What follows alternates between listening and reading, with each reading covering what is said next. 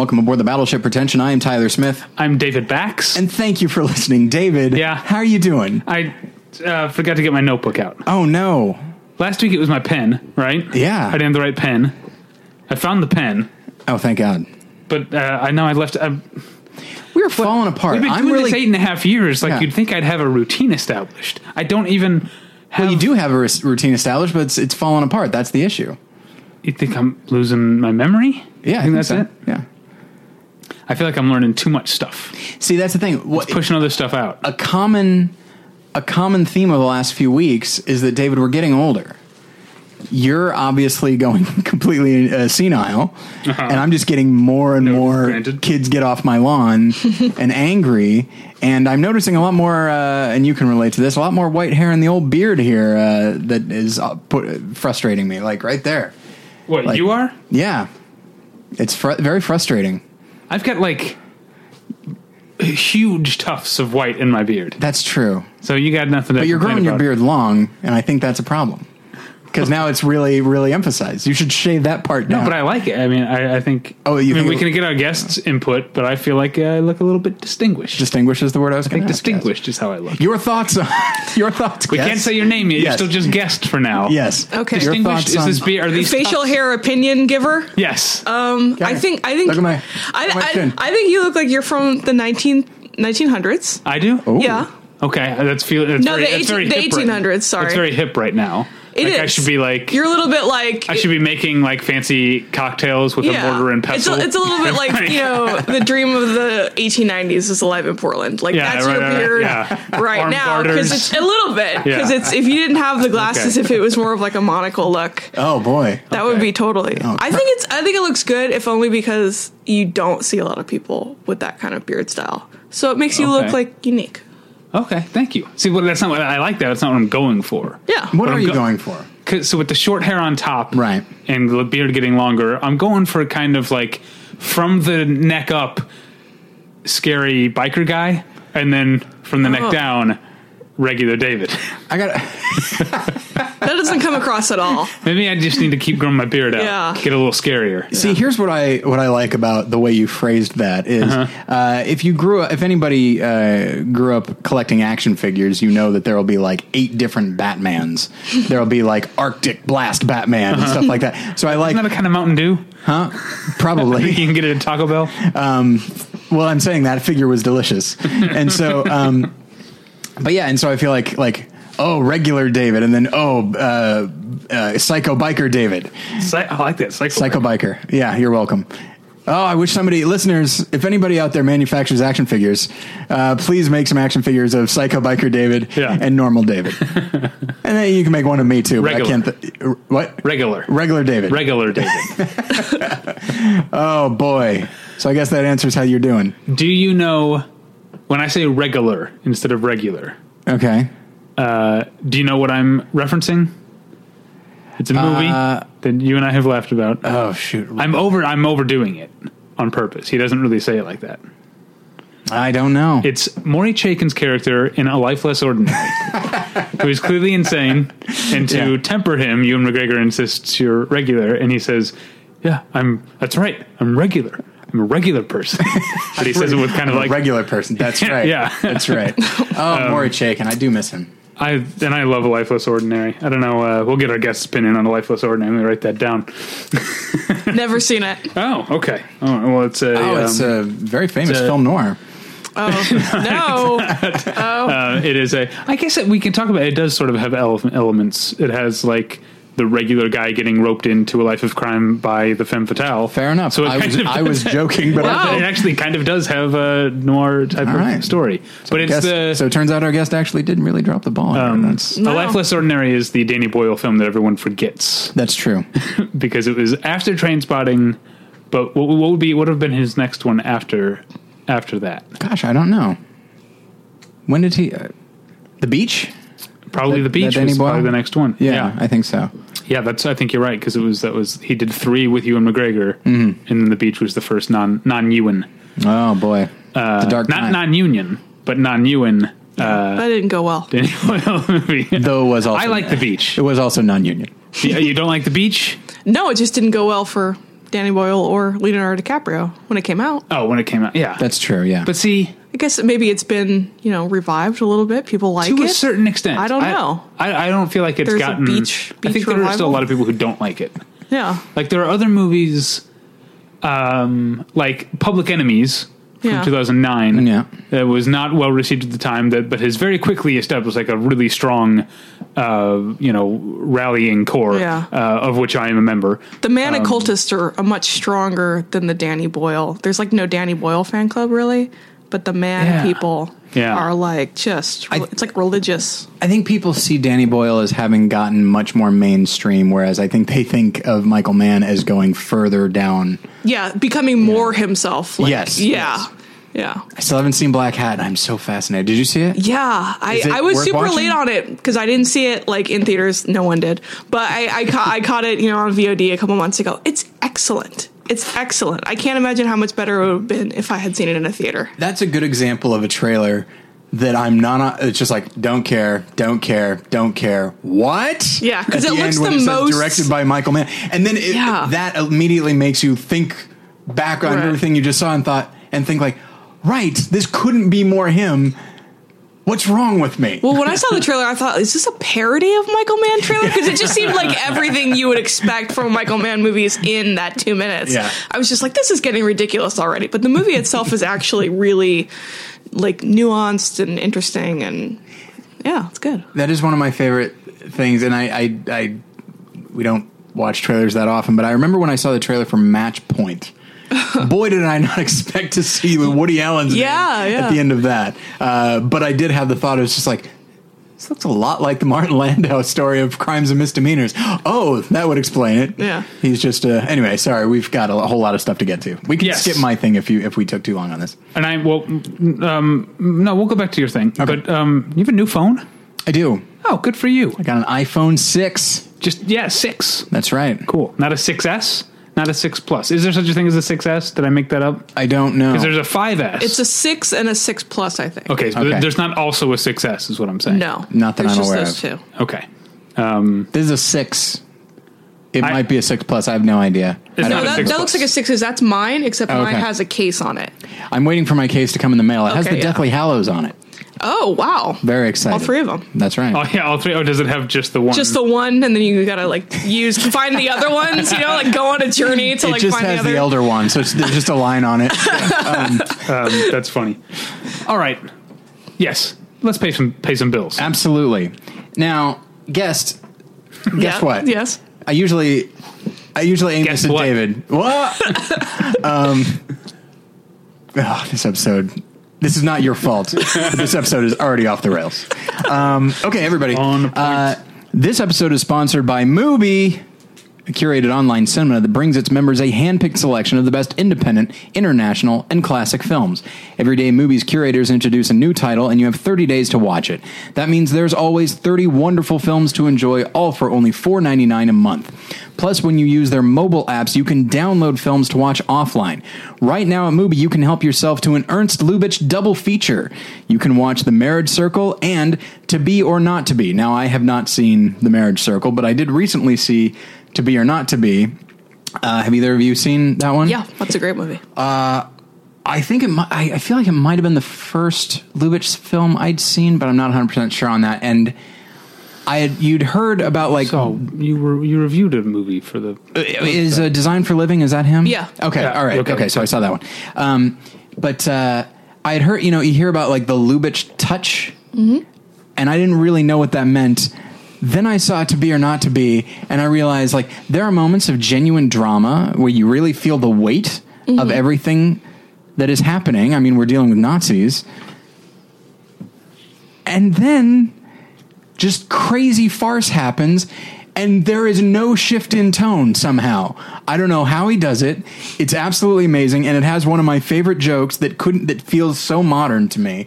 And there's a part where Jack Benny is acting as though he is a Nazi, Colonel Earhart, I believe, and so he's trying to fool this other real Nazi, and apparently this guy Earhart, his nickname is Concentration Camp Earhart.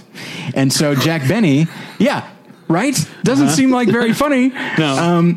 But Jack Benny, he keeps like, he kind of has flop sweat going. He doesn't quite understand. He doesn't really know where to go during the conversation, so he's just stalling. And so he says this like 8 times, maybe not 8 times, but he's like, so they call me Concentration Camp Earhart, huh? He just keeps saying that, and so they'll talk a little bit, and then he'll come back and say it again. So already pretty funny. Yeah. Then they encounter the actual Earhart, and the first thing he says is like, so they call me Concentration Camp Earhart. Like, that is so brilliantly wonderful. I can't speak highly enough about the film, and it is available at Mubi right now. Those movies and more are available at Mubi.com, and there is also a special offer for listeners of Battleship Pretension. You can try Mubi for free for 1 month. Just go to Mubi.com. That's MUBI.com/Battleship to redeem now. All right. Let's get to know our guest. Indeed. It's been enough of a tease here. No one knows what her name is. Yeah. Uh-oh. Because they haven't looked at the name of the episode on their MP3 player. Yeah, we're suspending a lot of disbelief as we continue this. But I've been a Twitter follower for a long time. And then I heard you on the Cinephiliacs podcast. Yep. With our member of the BP family, Scott Nye. That's right. Mm-hmm. And I was like, we got to get her on the podcast. And I think I typed up an email. Ooh la la. I dictated an email to my secretary. To the slaves you keep here in the podcast center. Yeah. Don't pay anybody. Right away. So I'm so glad to have her here. We're gonna talk about film noir in a bit, but first we're gonna get to know our guest, Kristen Sales. Hi, thanks so much for having me. Thank you for coming all the way out here. Yeah, this is cool. Thank you very much. Yeah, this is like sort of a weird place. I didn't even know. You told me the name. Yeah. Are we allowed to say where we are? Yeah. It's called North Hills. North Hills. I've lived in Southern California my entire life. Uh-huh. I don't know where North Hills is. I had to look it up, and then I was like, oh, God, the valley. Okay, so, yeah. Yeah. I'm here. It's fine. Well, and every guest, their first time in the podcast is also their first time in North Hills. Yeah, absolutely. Like, no one ever says, like, oh, I know this neighborhood. No, it's not that bad, though, because my dad grew up in Northridge. Okay. So I spent a lot of time in Northridge, well, sometime, or whatever. But it's like, if you don't have to go to the valley, I don't know if people do. Do you know what I mean? Like, unless you have a really good reason to come here, or you live here. I live in North Hollywood, so I live in the valley. I don't like wasting money, and I enjoy larger houses and apartments. Yeah. So I'm okay with the 10 to 15 degree rise in temperature when you drive over. It's a valid lifestyle choice because it is hot and expensive anywhere else too. I guess so. Yeah. It's but you know what? The reason we at your old place we recorded, we never said quite where it was. Right. We've been really fast and loose with, like, or really free, I guess, with where you live now, and I think it's because you live in a compound. Yes. People couldn't know where you live and couldn't get in. Yeah. Meanwhile, it's very, very easy to get into this compound. Oh, it is. And so. Yeah, people can, but there's like 48 units. It's a townhome, so there are 48 units, and people can. No, it's like a maze. Yeah, it's like the movie Maze Runner. You just trap people in here. It is. You don't want to be here after dark. No, this is going to be a problem. It's crazy. Wow. Okay, I'm going to die. Like some sort of scorch trial. Oh, you could die in North Hills. How does that feel? It doesn't feel great. Doesn't feel great. But I actually really like this neighborhood. Yeah, there's a wonderful barbecue place. Dr. Hoggly Woggly's Tyler, Texas Barbecue. That's right. That's not a real name. It's right around the corner. Oh, it's my great. It's God. as real as it gets. Wow. I just have to come back. I just passed it. You can smell it as you pass it. It's fantastic. Yeah, you got a Vallarta not far from here, which is always a good sign. Okay. Vallarta is the Mexican grocery store chain that I love. There is a Walmart that I'm pretty convinced the corporation Walmart has forgotten about. It's like a rogue Walmart. Yeah, it's like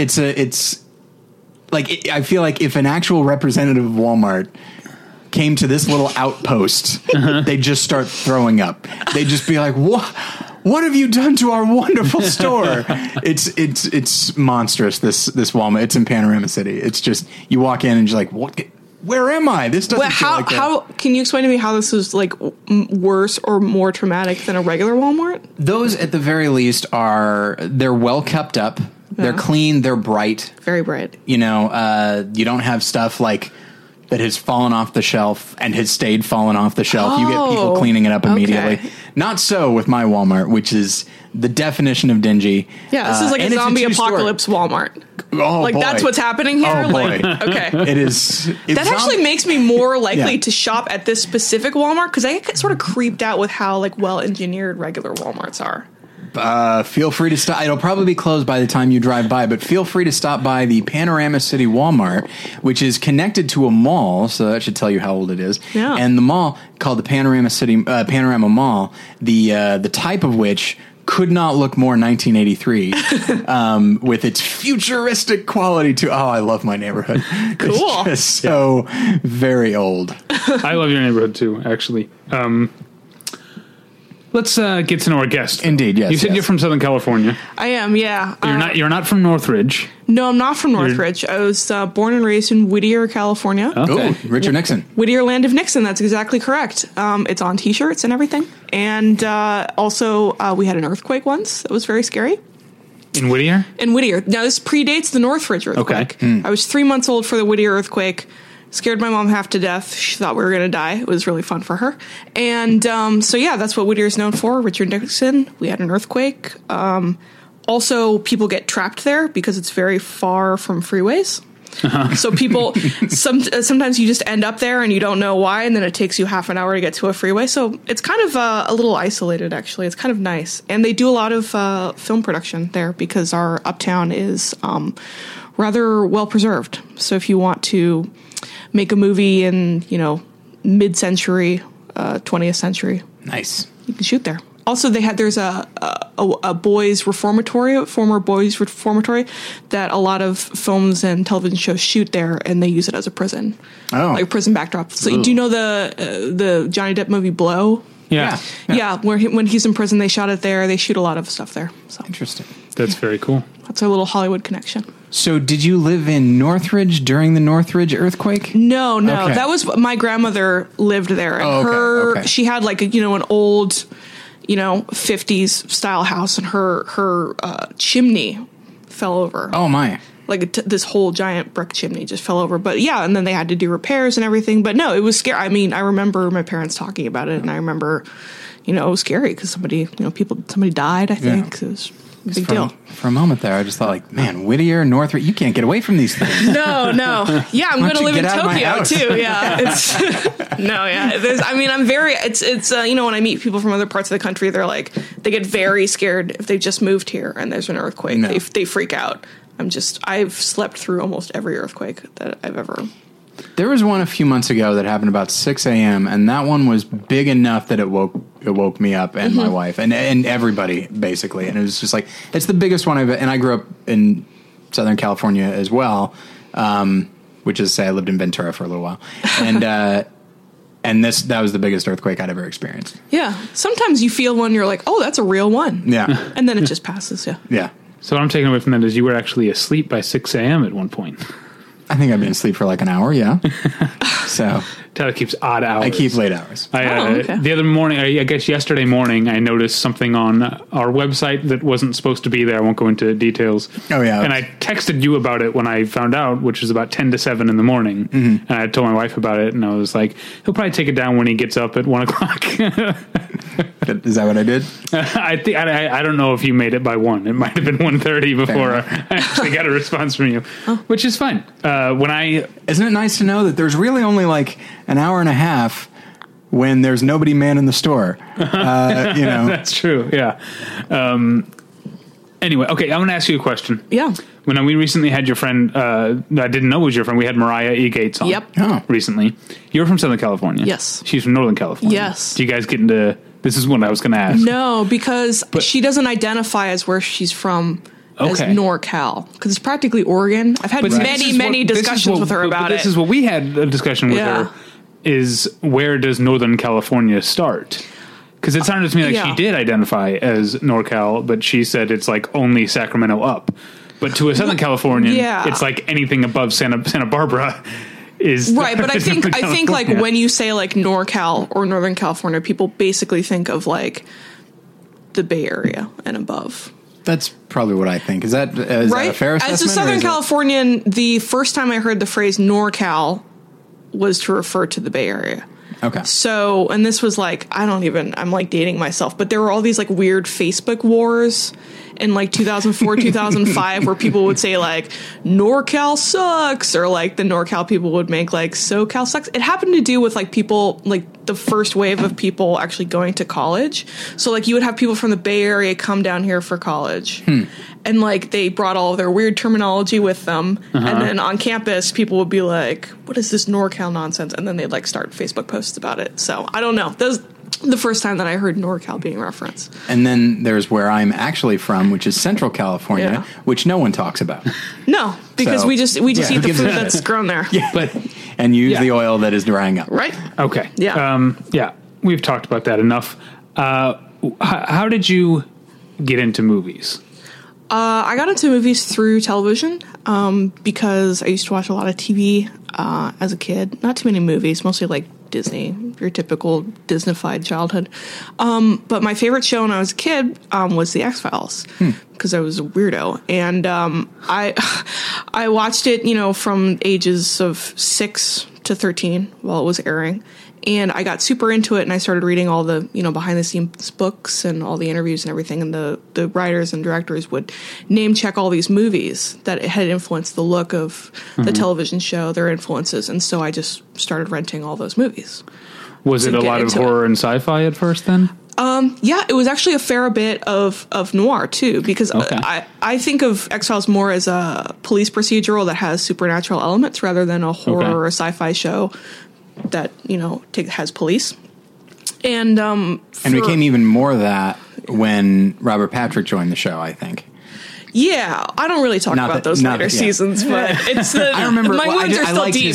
I liked his character a lot, just because, like yourself, and it's not. I feel like it's not a really explored subgenre, which is the detective story with supernatural elements, like, where they're just trying to deal with the ramifications of this stuff, but there are much larger things going on than they're aware of, and they're trying to make it work. I feel like that's a thing that has there's a lot of power in that subgenre, and I feel like it's not explored enough. No, because I feel like as soon as people realized that was the X-Files formula and like the secret to their success, there were a bunch of shows that tried to spin off this, and there were all these sort of like fallen by the wayside 90s and 2000s shows where it would be like two cops like investigate werewolves or whatever, and they would last half a season or 6 episodes or whatever. But actually, like, what was the one with Lou Diamond Phillips and the werewolf? Yes, I remember Wolf Lake, I think. Yes, it was. My God, what a pull on CBS! I think, that's crazy.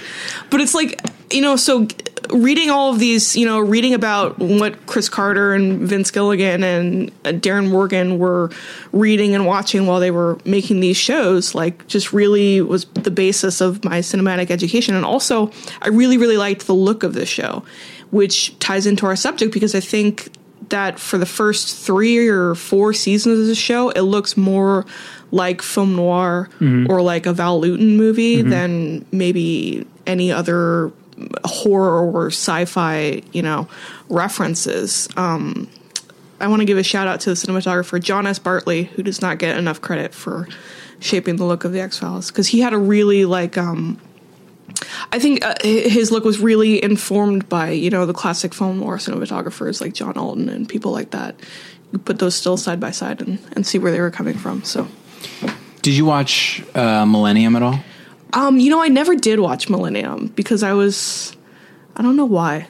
I just never did, and I never have. I watched the first season, and it's not bad, but I will say that, like... How long was it on? Only, I think it was on maybe 2 or 3 seasons. Yeah, maybe a fair amount of seasons. Yeah. I think it was maybe even 4. Yeah. And I remember thinking it was pretty good, but I will say that there's just something... Because you had Lance Henriksen alone. Now, he had a wife that he would come back to and talk to, and then he had people that he would work with, but he was basically alone. And that was all... And it worked fine, but there's something about 2 people...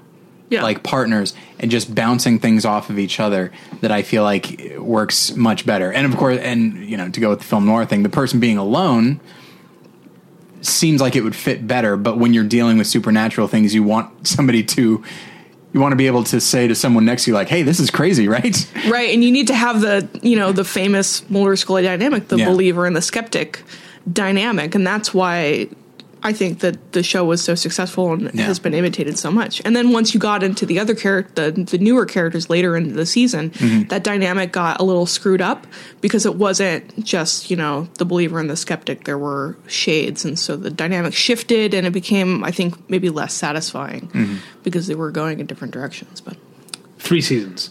3 seasons. Okay. Millennium. Right. Now, I love that we're talking about this now. My favorite supernatural noir television series was Angel. Did you watch Angel? No, I've never watched Buffy or Angel. Those are my 2 favorite series of all time. Yeah. So, yeah. All right, you should totally check those out. I've got good news for you. Yes. Oh, good God. I can't believe I'm about to say this. I am sorry, David. I'm sorry to you. Oh, okay. I'm sorry to our guest. Okay. I'm going to talk about a video game or a computer game that I played when I was a kid. Yeah. That I think you would love. They just reissued a 20th anniversary with new graphics and such. Okay. And new voice acting. It is called, I'm so sorry. It's called Gabriel Knight. Okay. Sins of the Fathers. It's a computer adventure game, and it's this guy living in New Orleans who's a mediocre novelist, and he's researching a series of seemingly voodoo-related murders in his city, and the deeper he gets into it, the more he encounters the supernatural aspects and that sort of thing, and it's marvelous. Are you apologizing because you've talked about it a lot before? I've talked about it a lot recently because of that 20th anniversary thing, and it sounds cool. It's I don't know if I'm not into video games, but I liked computer games at the time, and I do credit back when we did an episode about like the things that influenced us as film fans. It's not just movies that, like yourself, X-Files influenced the way you look at movies and the movies that you like. And for me, it was certain TV shows and certainly movies as well, but also certain computer games. And Gabriel Knight, Sins of the Fathers, there were 3 of them. That first one is the one that I played the most. It's Fathers, plural? Fathers, yes. I think in all the times you talked about it, I'd never heard that. Oh, I'm sorry. I do drop that S. It's it's a Central California thing. And so, but yeah, and it's just, and also just the iconography of the main character. He's got like a trench coat and all that sort of thing. Yeah. So is it sort of like, it reminds me of Angel Heart, Mickey Rourke. The creator said that she was heavily influenced by Angel Heart which I've never seen to this day. Oh, it's very cool and very weird. Yeah. Great performance by Robert De Niro. Very sort of untypical Robert De Niro performance. And one that no one talks about. Again, I haven't seen the movie, so I don't know. It's one of his best because it's very scary and creepy and compelling, but not in a sort of over the top way. It's not a Max Caddy kind of performance. Yeah. It's kind of under the radar. I'm excited. And you got to play this game. You're welcome. No, okay, I got to find. I guess I'll have to find a computer I can play it on. Yeah. Now you mentioned that Gabriel Knight wears a trench coat. That's right. You know who else wears a trench coat? Who's that? Is Rorschach. Oh, geez. From The Watchmen. Oh, here we go. Now his is more of a raincoat, I should say. Okay, I'm just trying to get us to where you wanted us to go. I was perfectly willing to put it to the side. We all agreed beforehand. Right. We all sliced our thumbs and became blood brothers. Again, that was not my idea. Yeah. You really latched onto this. Hey guys, let's cut ourselves. Well, it is noir related. I mean, that's true. Let's be honest. Exactly. You wanted to bring up the fact that Republican presidential hopeful, the presumptive nominee. No, not at all. I don't think there is one right now. That would be a little too presumptive, I think. Yeah. But any chance I can get to use the word presumptive. It's a fun word. You don't get to use it that often. Very pleasant. It's every 4 years you get a lot of chances to use the word presumptive. The presumptive non-nominee Ted Cruz said that Rorschach from the Watchmen series of comics is one of his 5 favorite. He did it high fidelity style. Top 5. Yeah. Well, I think favorite superheroes. I don't think he just released it on Twitter. I think it wasn't on his blog. Yeah. In his Tumblr. He's like, no, he didn't call a press conference to say that he really liked Rorschach. It was 3:15 a.m. and he just guys, it's I think Ted Cruz might be really high right now. Hashtag Cruz thoughts. So I'm going to take the I'm going to be the devil's advocate. I'm not the devil's advocate because I don't believe this, but I'm going to be your straw man here. Okay. Even though it's not a straw man. These are people actually. These are actual people. There are entire articles written about this. I'm going to put on the skin of the liberal because I am the liberal at the table. Yeah, but you're also okay. Yeah. What am I also? You're also somebody who understands that art can be more fucking complex than this shit. Exactly. Yeah. So here's what I'm going to say. Oh, pretty telling, huh? That Ted Cruz likes the sociopathic fascist, right? Yeah. And so this bothers you. It bothers me. Because you're a huge Ted Cruz supporter. If there's one politician I know everything about, from his name to his party, it's Ted Cruz. And now his 5 favorite superheroes. Yeah. Although there's only one I think Spider-Man, Iron Man were in there. But anyway, it bothers me so much. And it goes and maybe it's because, along being politically conservative, I'm also a Christian, and Christian audiences would do this all the time.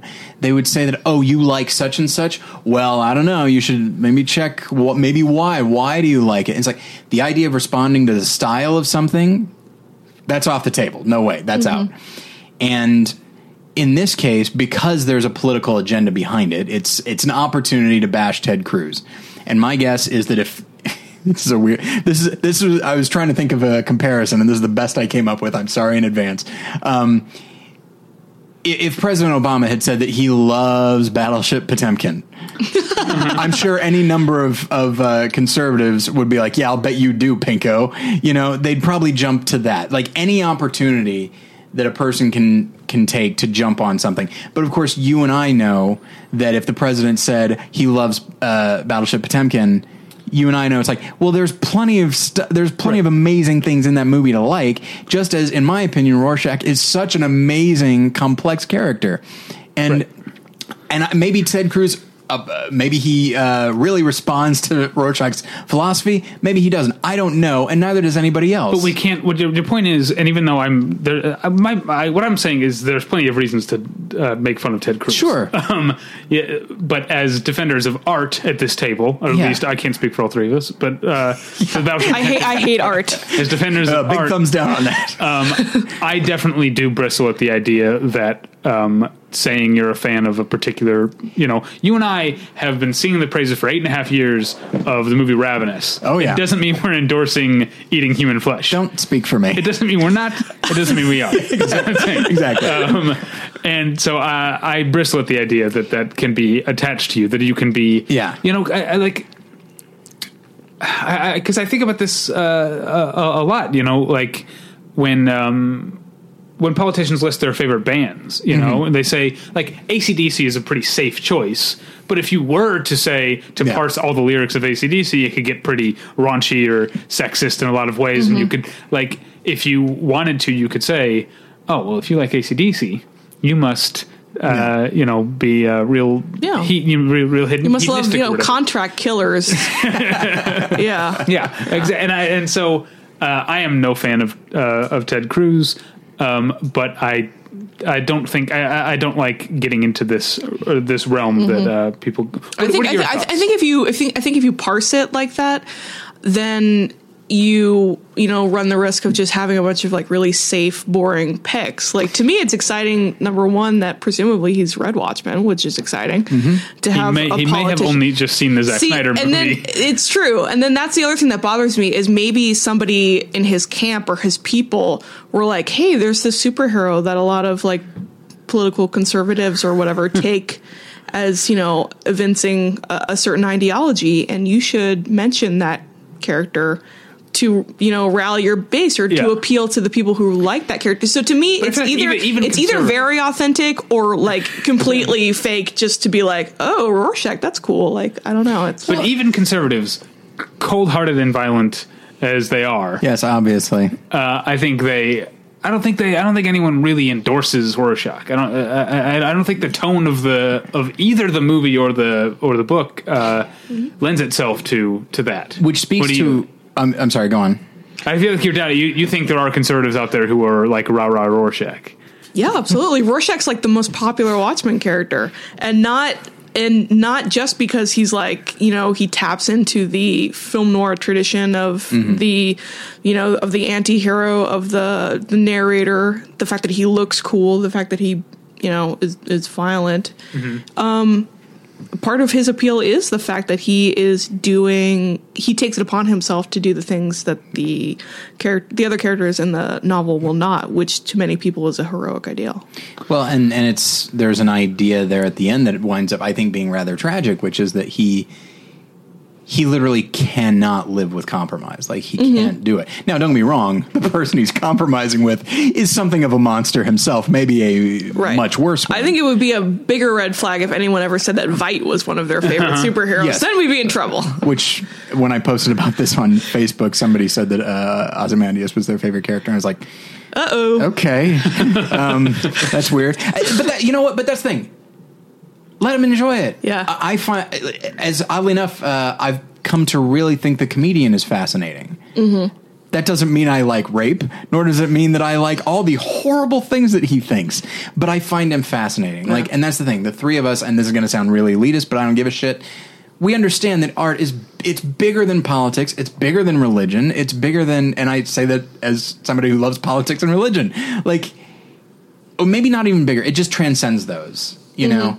And it's intersectional. There are many things going on. Yeah. We talked about this a while ago, David, you mentioned that horror is often considered to politically have certain conservative ideas, and yet I know plenty of liberals that love it. Mm-hmm. And also in general, the way that people talk about those that love horror movies, it's like, yeah, they're regular people. It's fine. They're not themselves monsters. They might be incredibly obnoxious, but that's a different thing. So no, I can get that as a metal fan. Sure. Yeah. There you go. And so it just bothers me so much. And I hope that it would, again, I don't consider myself a Ted Cruz fan. I don't really know much about him. I wish I knew more. I guess I will as the campaign season goes on. But as he becomes more and more presumptive. Oh boy. And he's asked to defend his Rorschach opinions on the PBS NewsHour, they asked him about Rorschach. But one thing that came in that I thought was very interesting is in reading some of these articles, people talked about the intention of Alan Moore. And that, for Ted Cruz to say that Rorschach is one of his favorite superheroes means that he didn't understand the intention of Alan Moore. And David, you know what you and I say about a filmmaker or an artist's intention. That's all well and good, but again, I don't know why Ted Cruz likes the character. I love the character, and he might love him for the same reason I do, because he's so complex and fascinating. And he might completely agree with Alan Moore's view of Rorschach. But even so, a long time ago, I made reference to an article where a woman talked about how Animal Farm in the work of George Orwell was very much that these days we can really apply that to corporate America and just the way these corporations are running things, and just that's what these are really about. And it's and I remember I had two reactions. One was well, it's not actually what they're about. They're about communism, but if you want to take this and make this however, if you want to spin this your way, that's fine. So that's the political side of me. The artistic side of me is, if that's how you want to take it, great. That's the great thing about art, is it's really malleable. Mm-hmm. What a person intends it's not that it doesn't matter, but it doesn't have to inform how I approach that person's reaction.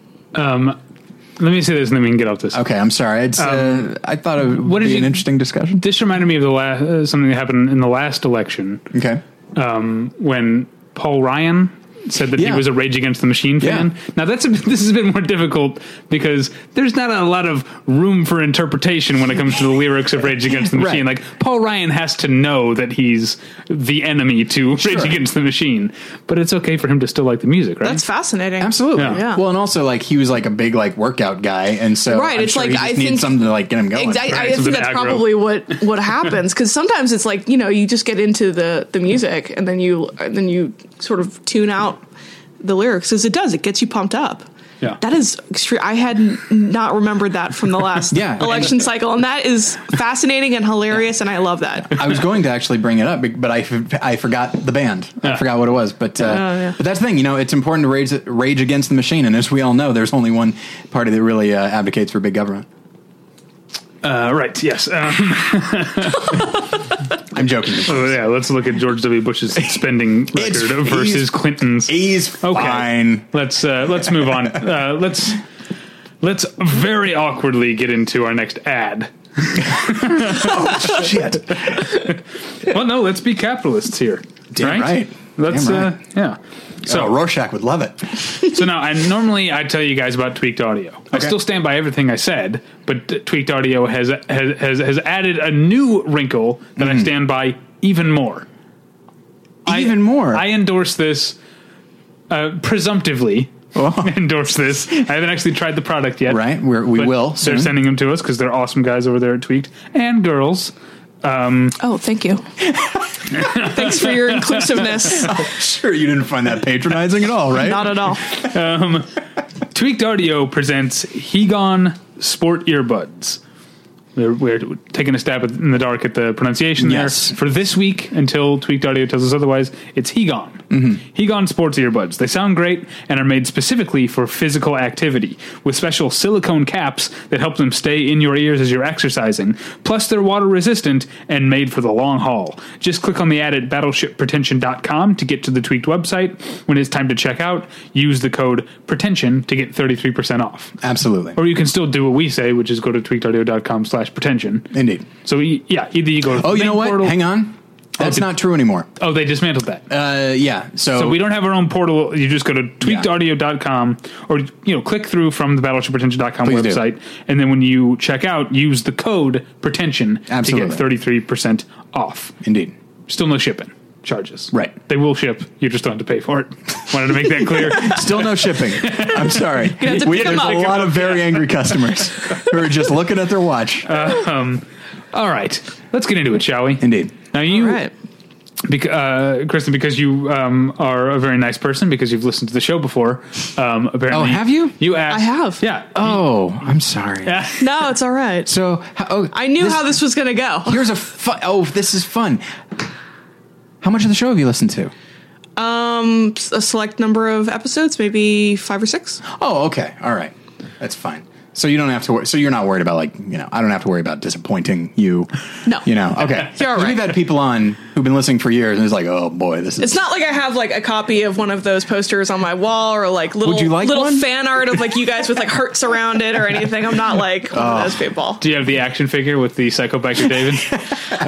No, I'm going to get it made though. I'm going to talk to my people, my action figure people, and it's going to happen. But because you're familiar with the show, you asked, what's the topic going to be? Which often with guests, we don't, we used to always force a topic on the guests. We find that with some guests, it was better to just go, let's just talk about movies. No. But you are an awesome person and a big movie fan. So you said, what's the topic going to be? And we decided to do a topic that somehow in 8.5 years, we haven't actually done as a topic. Right. We talked about neo-noir, and we talked about German Expressionism. Right. And I think we were holding off on this one, and obviously it's a thing we can always return to because it's just so big. Right. But yeah.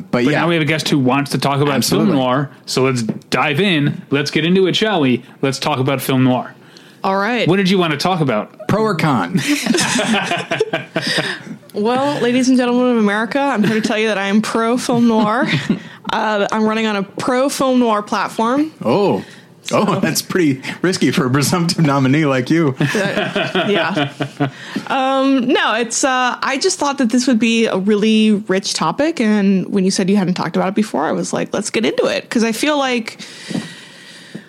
I like that you use my catchphrase. Yeah, that's very Let's exciting. Get into it. Is it really? Let's get into it, shall we, is my catchphrase. Okay. Oh, you're rubbing off on me, I guess. I stole it from another radio show, by the way, that I listened to growing up. But we've eclipsed them. Yeah. Oh, no, you're much more popular. I just feel like film noir is continually popular and remains popular, and it seems like new film fans, sort of people who are just starting to get into movies, usually come across film noir pretty early and they're watching it, it becomes something that they can sort of latch on to because there's a great pool of films to tap into.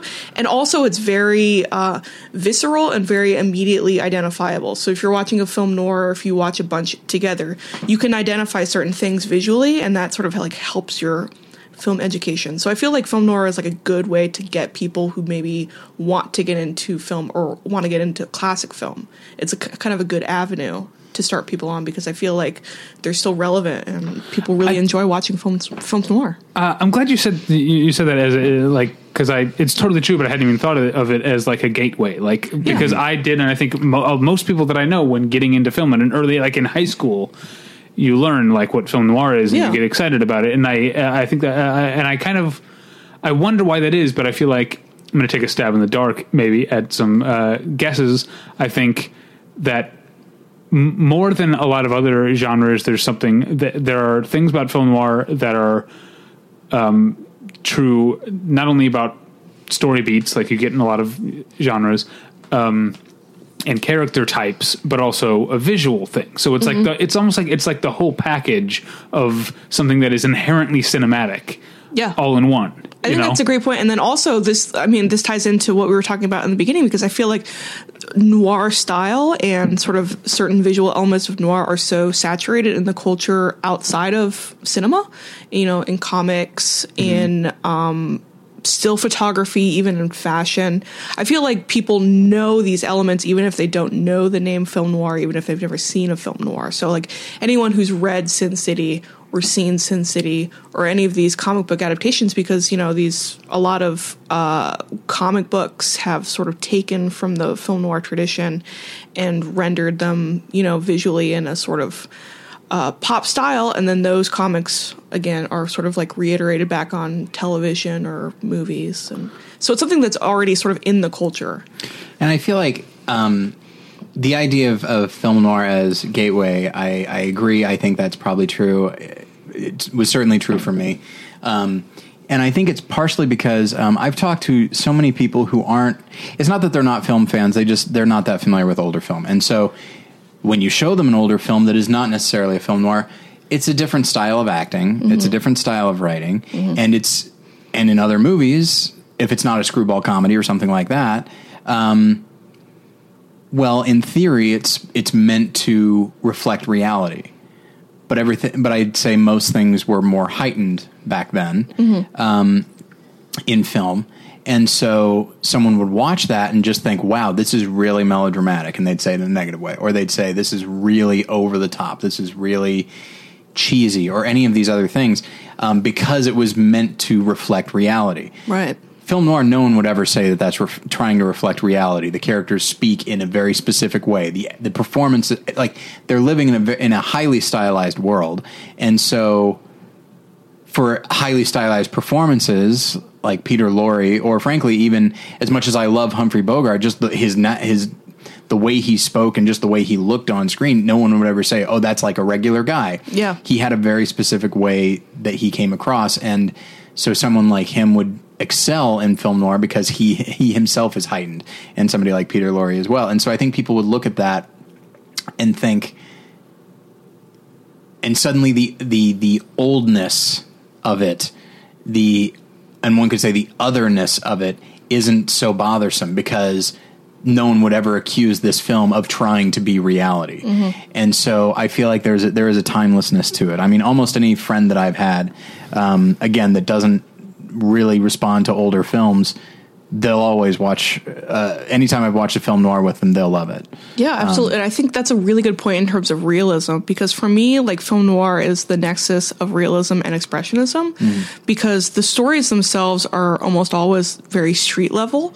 And I think this, like you're saying, it sets a lot of noir apart from contemporary films in the 30s, 40s, and 50s. And they were often, Hollywood films at the time were often meant to be aspirational. And so you get a lot of people who are upper middle class or upper class. They're living, what are supposed to be good lives.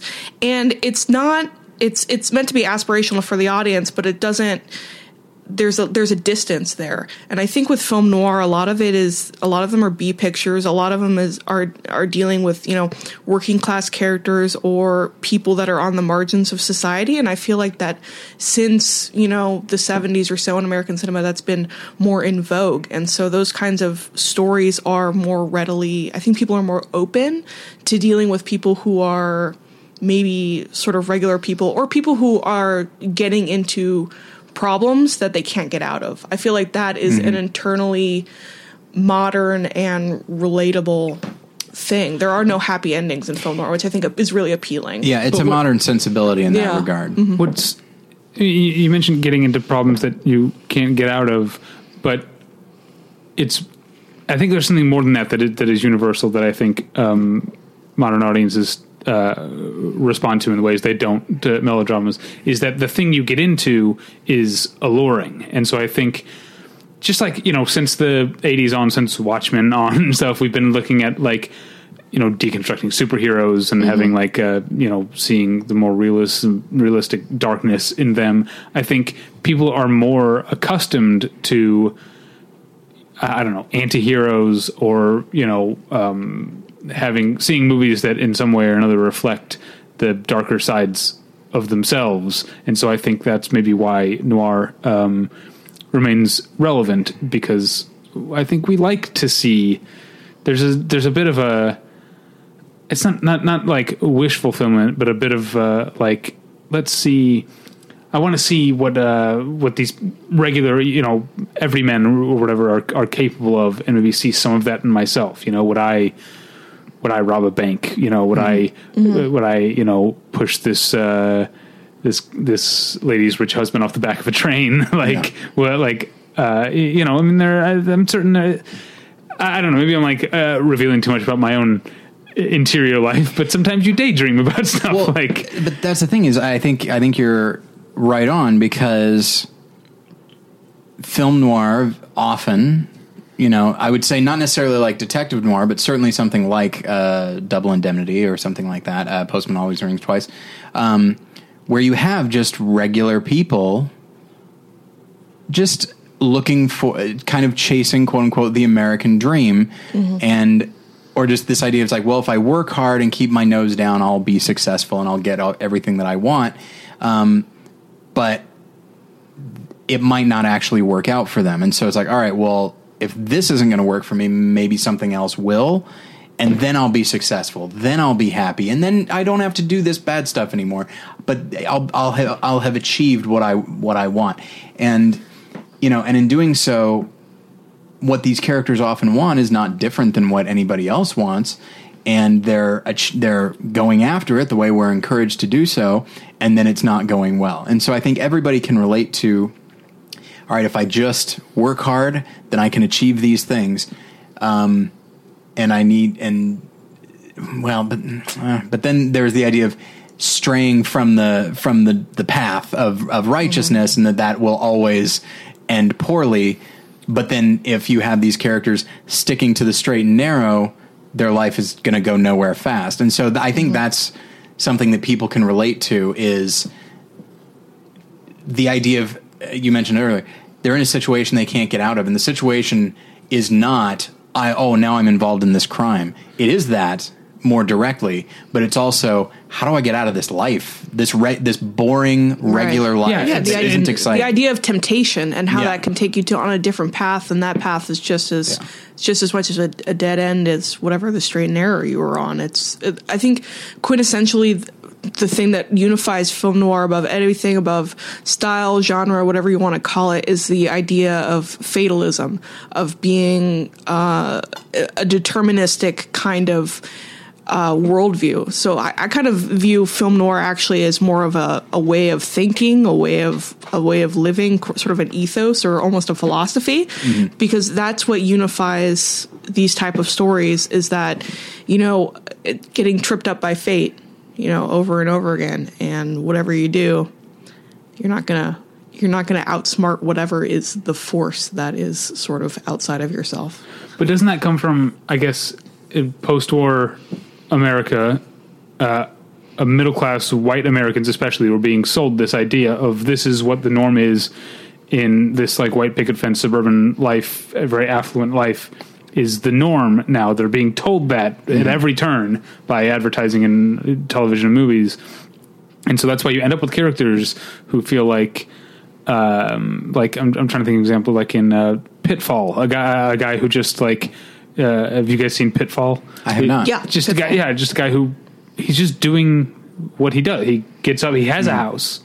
He gets up, he goes to work every day. He, has a weekly sort of like, poker night or something with his boss. Like he's doing everything he's supposed to be doing. Right. And he still has this internal like malaise, and that leads him to stray. And I think that's why film noir became so popular at the time it did, because there was probably a lot of this frustration of people feeling like I'm doing everything that the commercials are telling me to be doing. Why am I not as happy? Well, and it's also, to bring in the post-war thing, it's a lot of the people that are starting these new lives and buying these nice houses, they're basically being told, either overtly or not, just forget it. All the shit you saw, all the monstrous stuff that you witnessed or maybe even were responsible for, hey, it was war. And it's done now. So now you can just go back to your nice wife and your children and your nice house, and everything will be fine. It's like that never existed. But of course the people know that it's still there. I mean, my own grandpa was in the Navy, and he didn't even, he saw some rough action, but compared to some, he never, stormed the beaches or anything like that. Yeah. And even he had nightmares right up until his death almost 9 years ago. I mean, that's insane. Mm-hmm. And so it's whether they're admitting it or not, there's an awareness that underneath the thing that made this nice life possible was tremendous, monstrous violence. Yeah. I think the trauma of World War II is really at the heart of film noir, at least the classical period. And part of the problem with replicating film noir post-classical period is trying to come up with a like-minded kind of trauma to induce, the characters to have similar motivations. So you get sort of a little bit of a strain of neo-noir dealing sort of right after the Vietnam War, in the early 80s, you have Body Heat and things like that. And then also I think you saw and are seeing a little bit of that post 9/11. So you have these sort of sites in American culture where you can sort of draw parallels to World War II. And I think when that happens, you have sort of a little cycle of neo-noir that pops up, because it's a similar thing happening, and culture sort of goes back in on itself, and people are like, let's go back, let's reify normalcy, let's get back to the family and these kinds of values. But I agree, but I don't know. I mean, I feel like your examples there are all correct, but they're all either militaristic or have to do with war or something like that. But I feel like there's also an ongoing economic problems that goes back to what I was talking about. You mentioned malaise. Well, which is interesting. But, choice of words. I was going to point out that while things like inflation and stuff have continued to rise, the average middle class income has barely budged since the mid to late 80s in this country. So I think there's always something that's going to be upsetting people enough to tap into that kind of disappointment with the norm, or disillusionment, maybe whenever there's an imbalance in the culture, obviously. But it's I think that's why I think sometimes neo-noirs struggle to sort of make a case that they are a noir. It's just because contextually things have changed so much since World War II and post-war. Do you have any examples of neo-noirs you think don't?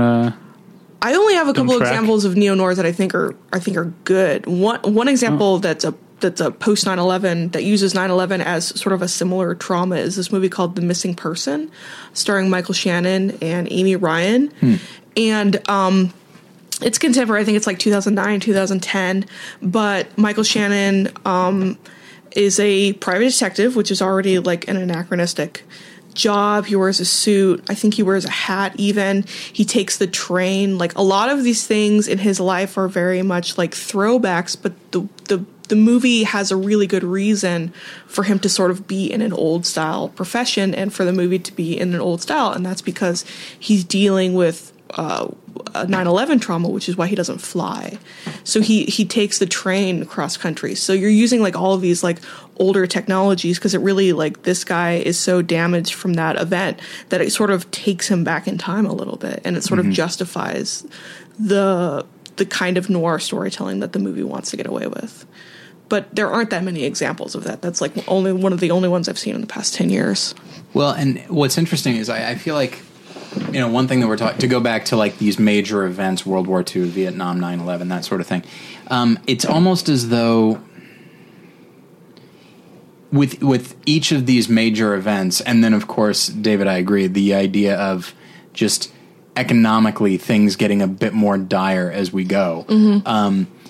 It's like layers of, for lack of a better term, naivete, or if you want to say innocence, are just getting pulled back little by little, or in some cases chunk by chunk, like with something like 9/11, until you just realize that, like, you know, not to be super fatalistic, but that's the nature of the conversation. Like, nobody's safe. You can't trust anybody. All the stuff that we've been told is correct might be correct, but that's not going to save me. Right.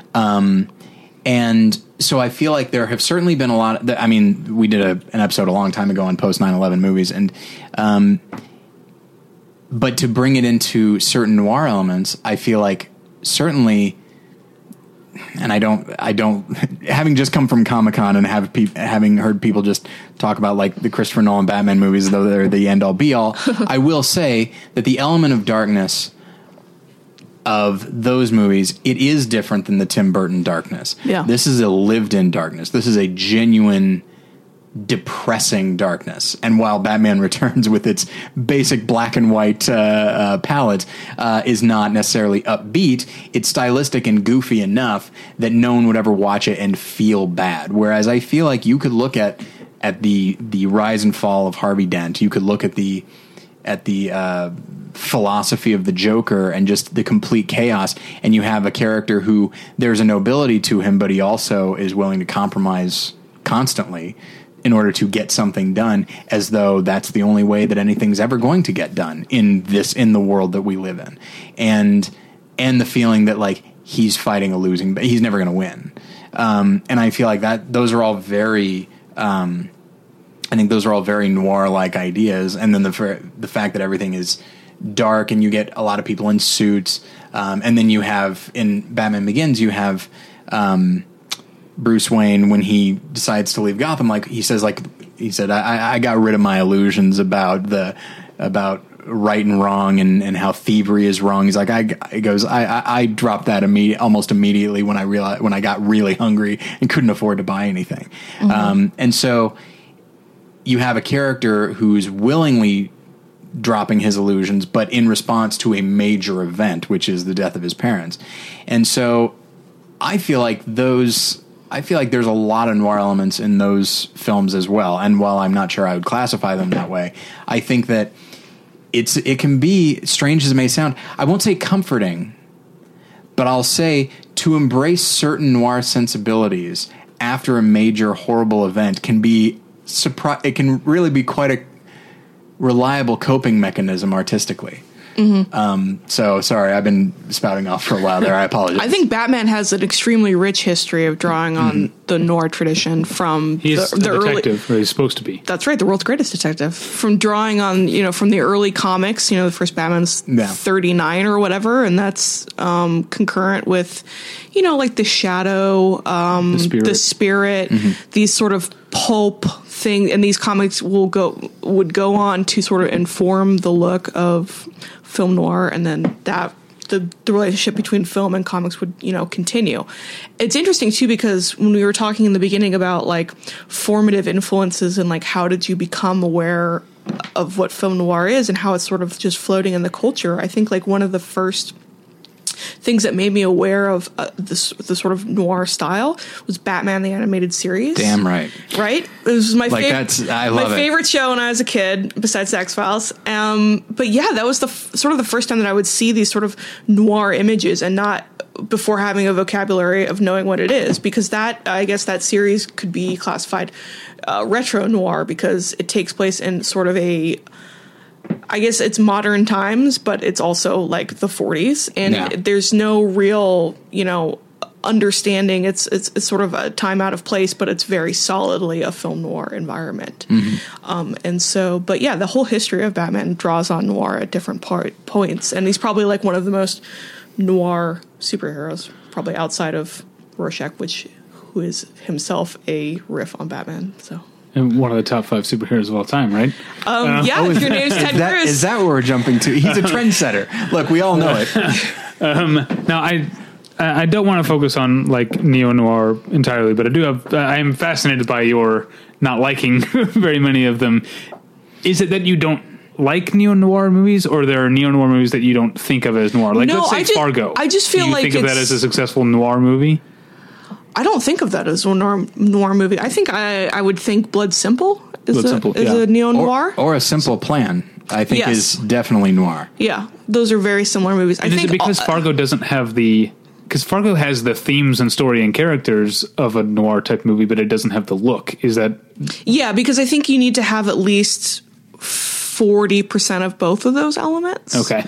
For me to be able to feel comfortable calling it a noir, because I think Fargo is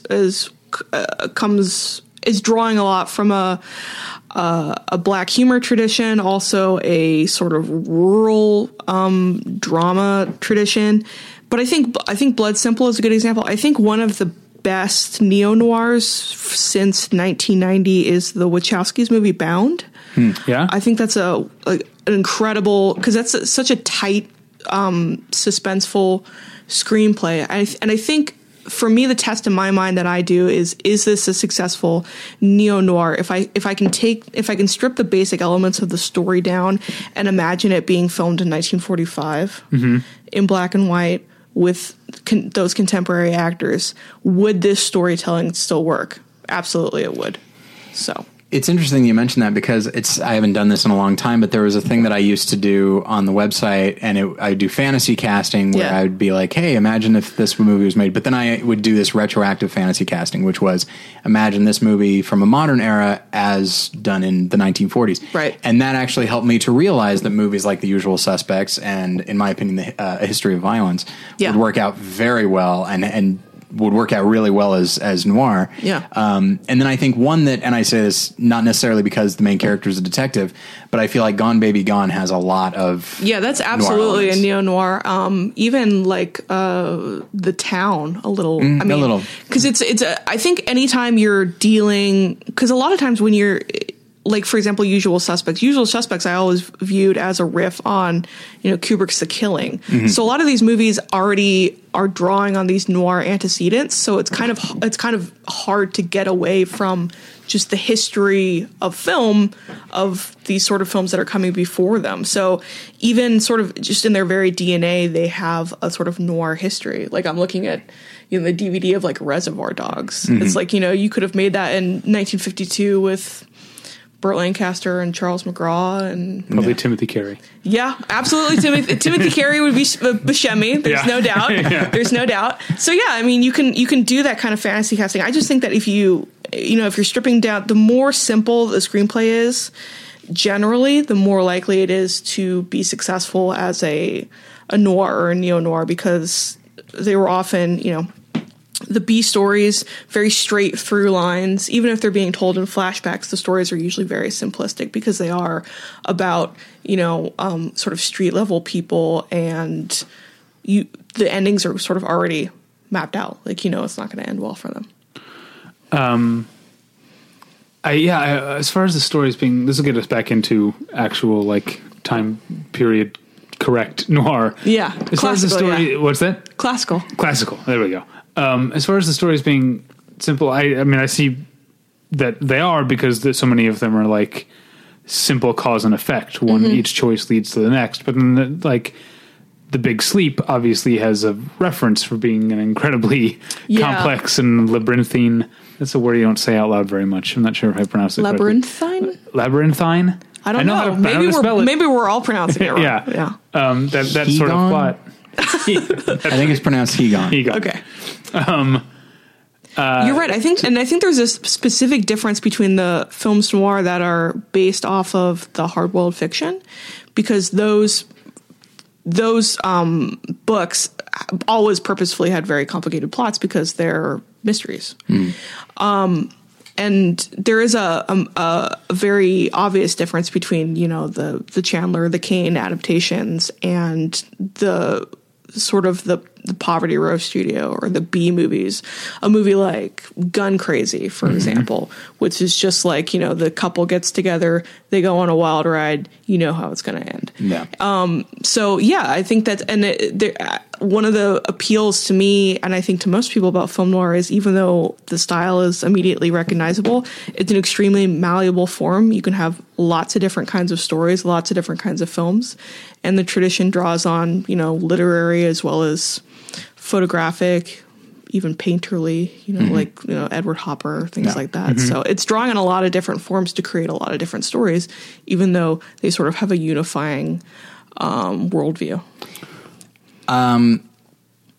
So I hopefully this doesn't change the subject too much, but it's something that I definitely wanted to bring up during this discussion, which is noir is very malleable, and I think I'm more inclined to include something than not, and say, yeah, I can. It's like, yeah, there's enough elements in there, sure. Yeah. But every once in a while, you'll look at a list of like, the best films noir ever, and there's always one that shows up on almost every list that I feel like I don't think you belong here, and that's Night of the Hunter. Night of the Hunter. This is a very interesting case because it is sort of accepted as a canonical film noir. It's one of my favorite films. Yeah, it's my fourth favorite film. Just in general. But I think I was thinking about this. I'm just saying, I think I like it more than you do. No, fine.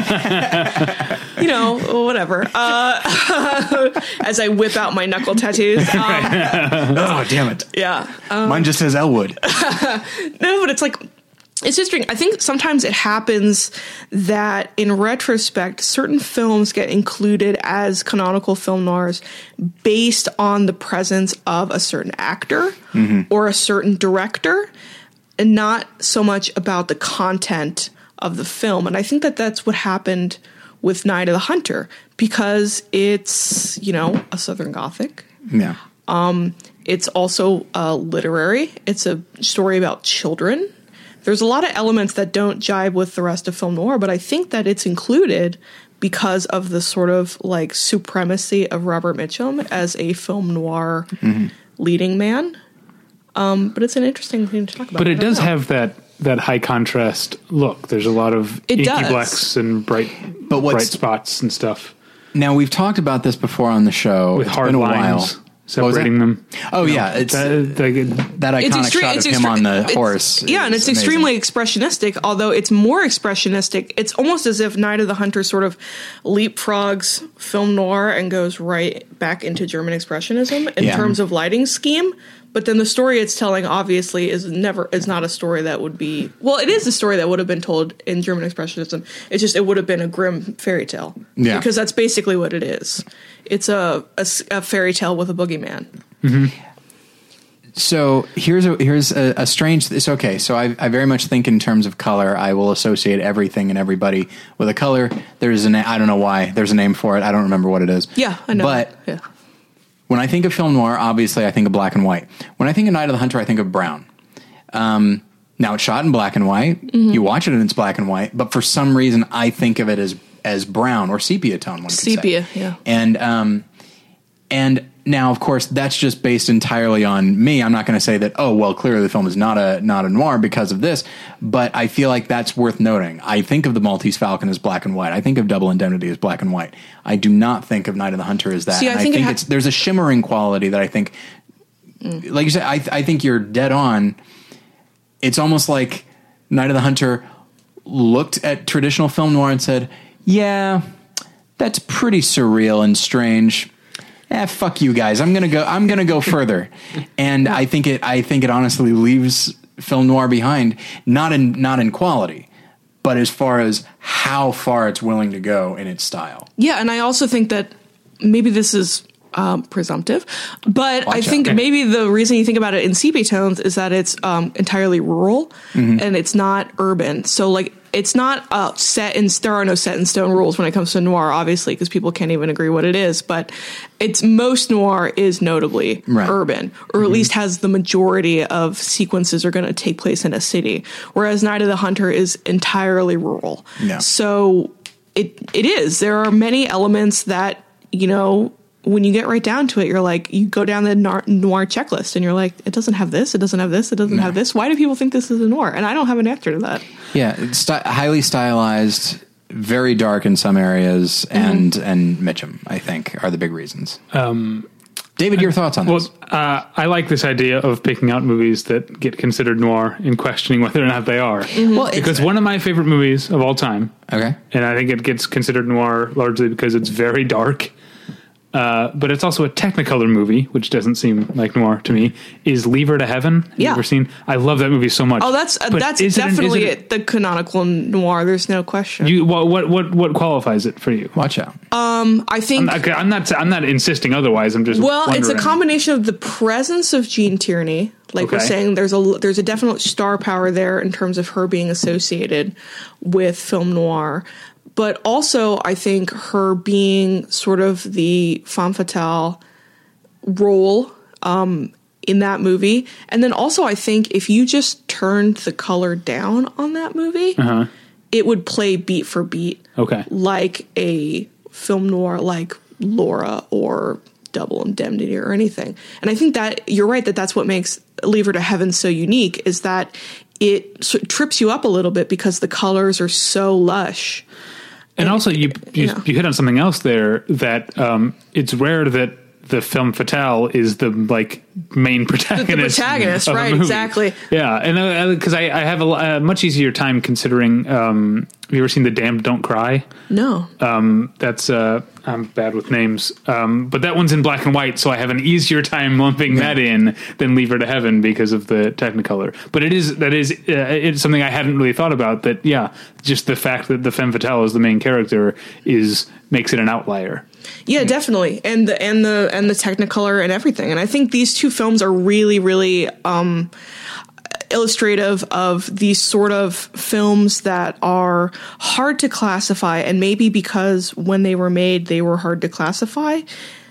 In order to talk about them and sort of remember them, they have been lumped into this, this series or cycle or whatever people want to call film noir, because, there are murders in both.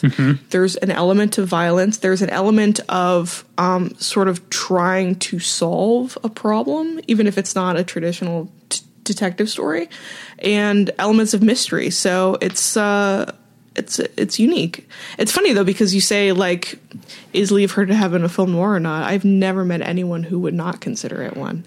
It's one of the premier film noir texts. And I was not insisting that it's not, but I was wondering why I have that block in my mind, nag. And I think it is those two things. But whereas, I wanted to get back to The Damned Don't Cry. It's Joan Crawford. That's who I couldn't think of. Joan Crawford plays a woman who, it starts rural. She leaves her husband and kid because she's so bored with being a mom. Oh, I've heard about this. And wife, and essentially charms / sleeps her way to the top of an organized crime syndicate. Yeah. It's an awesome movie. That sounds like Joan. Yeah. Who made it? Well, I guess I'll look it up. Sorry. You guys talk amongst yourselves. Well, speaking of Joan Crawford, there's an interesting sort of intersection, getting back to film noir being malleable. There's an interesting intersection between the women's picture, quote unquote, or the melodrama, and film noir. And it's very often that sort of these huge female stars that were maybe really big in the 30s and early 40s, almost getting a second life in film noir and as the protagonist. And so you sort of have an intersection of these women's star texts of having larger than life personalities, and then melding that with sort of a darkly stylized form of storytelling.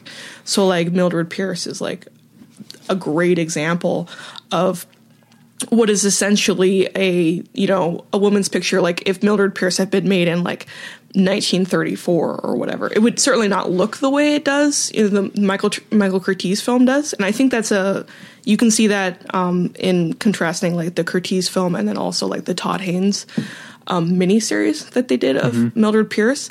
So like the text itself, like the James N. Cain text itself, can be noir, but it also can not be noir. It's sort of an interesting contrast in like in context and in making that movie in 1945 versus making it in 2010 or something. I wanted to bring up actually a couple others that I just thought of that I have less of a problem thinking of as noir and are often included on lists. Not always though. And I wanted to get your guys' take. Both of them are directed by Billy Wilder. The first is The Lost Weekend, and then Sunset Boulevard. I'm certainly iffy on Lost Weekend because that seems more like a standard melodrama, but it's so dark in its tone, and he's willing to go so emotionally dark that I can see why someone would think that. But it's like, yeah, but there's a certain fatalism to it, but it's not this idea of like people are out to get you, but maybe it's this idea of like, yeah, but you'll just get yourself if that's the case, and that we're still dealing with like, the days of as much as I love it, the days of the thin man, which is the guy who can drink martinis all day and be fine. Yeah. That's all well and good. That's not how life is anymore. Yeah.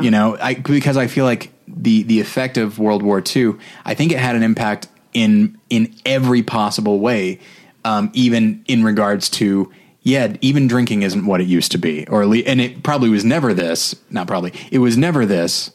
But we can't keep thinking of life this way. We need to look at the grim, harsh reality, and in grim, harsh reality, a guy who drinks as much as Nick Charles is going to be a real, almost monstrous in like Ray Milland in The Lost Weekend. So I can see that it kind of comes from the same place as film noir, but I'm reluctant to say that it actually qualifies. Do you think of it as a noir?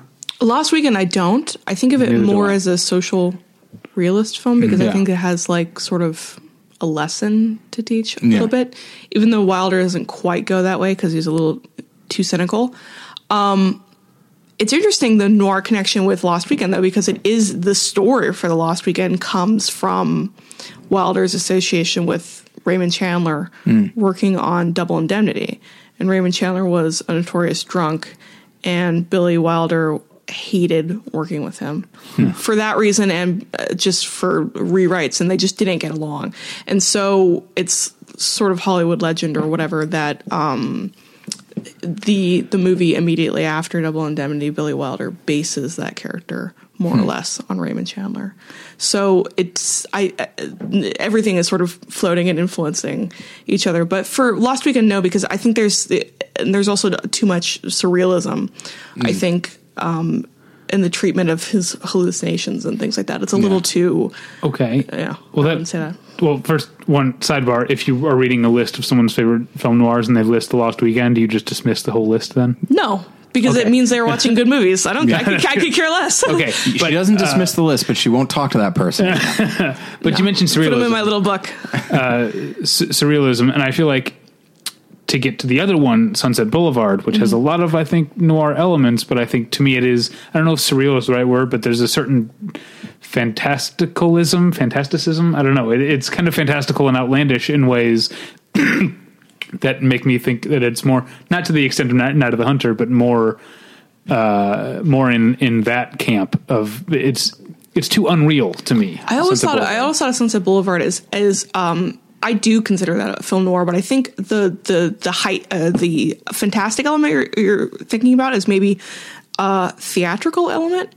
I think there's a lot of proscenium arch in that movie, specifically because Norma Desmond is so theatrical. So the form and the look of the movie itself and the pacing of the movie takes on her sort of theatrical personality, and it has a sort of sickly, sweet quality too. That's almost like a sort of a creepy, almost like a haunted mansion kind of quality. That is, it's not quite horror, but it's like it's like a Miss Havisham type vibe, you know, where it's like this. It's just somebody's gone to rot a little bit, and you don't get that in a lot of film noir. But I think it's the sort of taking on the subjectivity of her personality. Well, and what's interesting is, David, I don't think I'd ever thought of it the way you worded it, but I think you're correct. And like, when I think of film noir, I think of cold, hard reality. Well, Norma Desmond is not cold, hard reality on the surface. Mm-hmm. Like when you look at her house, when you look at her chimp funeral, when you look at just the world that she lives in, of course it's very ornate. It's ridiculously opulent. But the cold, hard reality comes in when you see her. Yeah. And you see that, all of this is just her desperately trying to be what she used to be, which of course goes back to what I keep returning to, which is, but what we've mentioned earlier, which is the idea of wishing things were like they used to be, but they're not, and they never can be again. So I can see it. I love Sunset Boulevard. To get just a side topic, I immediately want to watch it now. Let's all watch it. Let's all watch it. I love it because it's one of the few Hollywood satires that actually has teeth. Yeah. Because so many, like you mentioned Billy Wilder being a cynic, and I think that's why so many quote unquote Hollywood satires are like just under the surface, actually very self-congratulatory. Yeah. Yeah. And I hate that actually a lot, but Sunset Boulevard is definitely doesn't have that. And speaking of Wilder and satire and film noir, one of his films that his movie right after Sunset Boulevard, which I would consider maybe more noir than either Sunset Boulevard or Lost Weekend, is Ace in the Hole. Oh yeah, which I've never seen. Ace in the Hole is the nastiest, most bitter movie. Every line is just a cutting. It just cuts you to the core. If you think Sunset Boulevard pulls no punches, Ace in the Hole is like, it's a media satire, almost like it's a satire of like yellow journalism in the way that Citizen Kane is, but it like blows Citizen Kane out of the water in terms of nastiness. And you have like a totally off the wall Kirk Douglas performance, just the best. Heightened. Kirk Douglas, another quintessential film noir actor. And a lot of even though it takes place, sort of in like a mine shaft, or it's like outside, I wouldn't say it's rural, but there are a lot of like very there's a lot of high contrast lighting. There's a lot of bisecting lines. So I think it's an interesting example of sort of taking that noir style into a new physical realm, a new place. Now you mentioned Kirk Douglas and like media satire.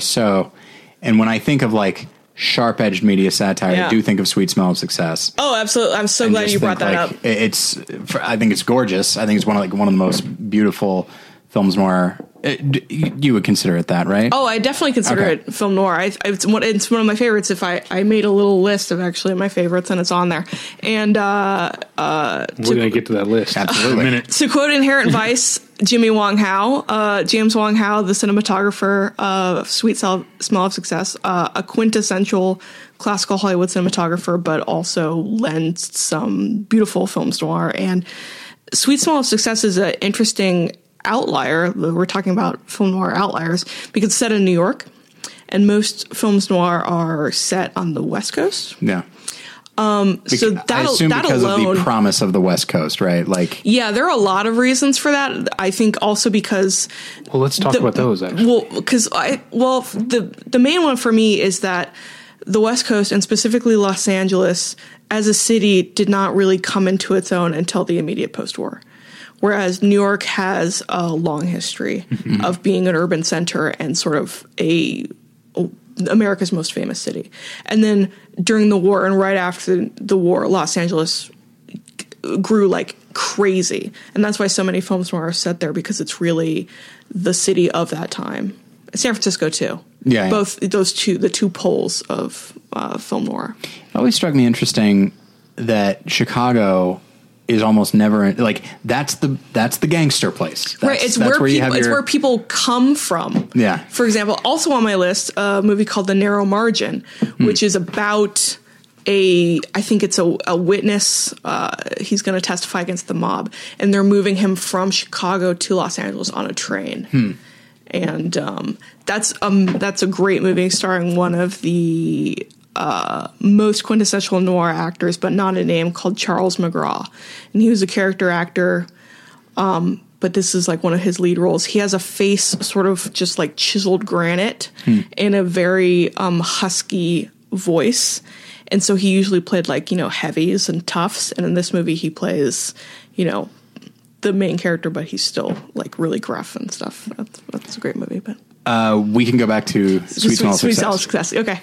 Oh yeah. Sorry. Just go ahead. I think in terms of its noir bona fides, you have James Wong Howe, very urban landscape that also like draws upon like contemporary nighttime urban photography of the time. I'm thinking like of the photographs of like Ouija, the crime photographer. He shot, New York during that time, and a lot of the photography, since it was shot on location, looks like, those photographs. And then you also have Burt Lancaster, who, like Mitchum, is one of those iconic noir actors. And every time he's in a movie, in a black and white movie from this period, you're like, okay, there's an element here, And then also I think the cynicism, the sardonic, cutting nature of the dialogue and the screenplay, and the fact that it is so relentlessly sort of unforgiving. Everyone is nasty to each other. That's another, thing that puts gleefully so. Oh, yeah, absolutely. It's amazing. Yeah, it puts it in the Noir Hall of Fame in terms of, but also in the Hall of Fame of just like highest sick burns per capita. But that's another podcast for another time. Burt Lancaster fascinates me because I feel like history looks back on him as this amazing leading man, which he was. But I think because of, From Here to Eternity, people think it was like the height of romance, Right, yeah. I think of him as Elmer Gantry. Yeah. As, oh my gosh, J.J. Hunsaker, is that him? That's him in Sweet Smell Success. Yeah. And then I think of him as, I don't remember the name of the character, in 7 Days in May. And then just sleazy, monstrous guys. Yeah. And there's another one that I can't think of right now, but like, there's several that I can't think of right now. But, and it just fascinates me that like history has, that I feel like, what was that? Yeah. Like, I feel like Swede. Is that, oh, that's right. That's his character. He has a real name, but everyone calls him the Swede. In the Killers, yeah. And I feel like for film fans, we think of him as that, as those things, the really sleazy, fast talking guy. But I feel like by and large, history is like I feel like most people think about Burt Lancaster and swoon. Yeah. I think about him like, oh, I better watch my wallet. Well, but that's one of, like, to get off topic, From Here to Eternity is one of those things that people associate with that like image of like the wave crashing on the couple, but it's not like a romance movie. It's a really great and pretty dark, or at least pretty cynical movie. Yeah. Like no one comments on the fact that scene that everyone thinks of is a scene of adultery.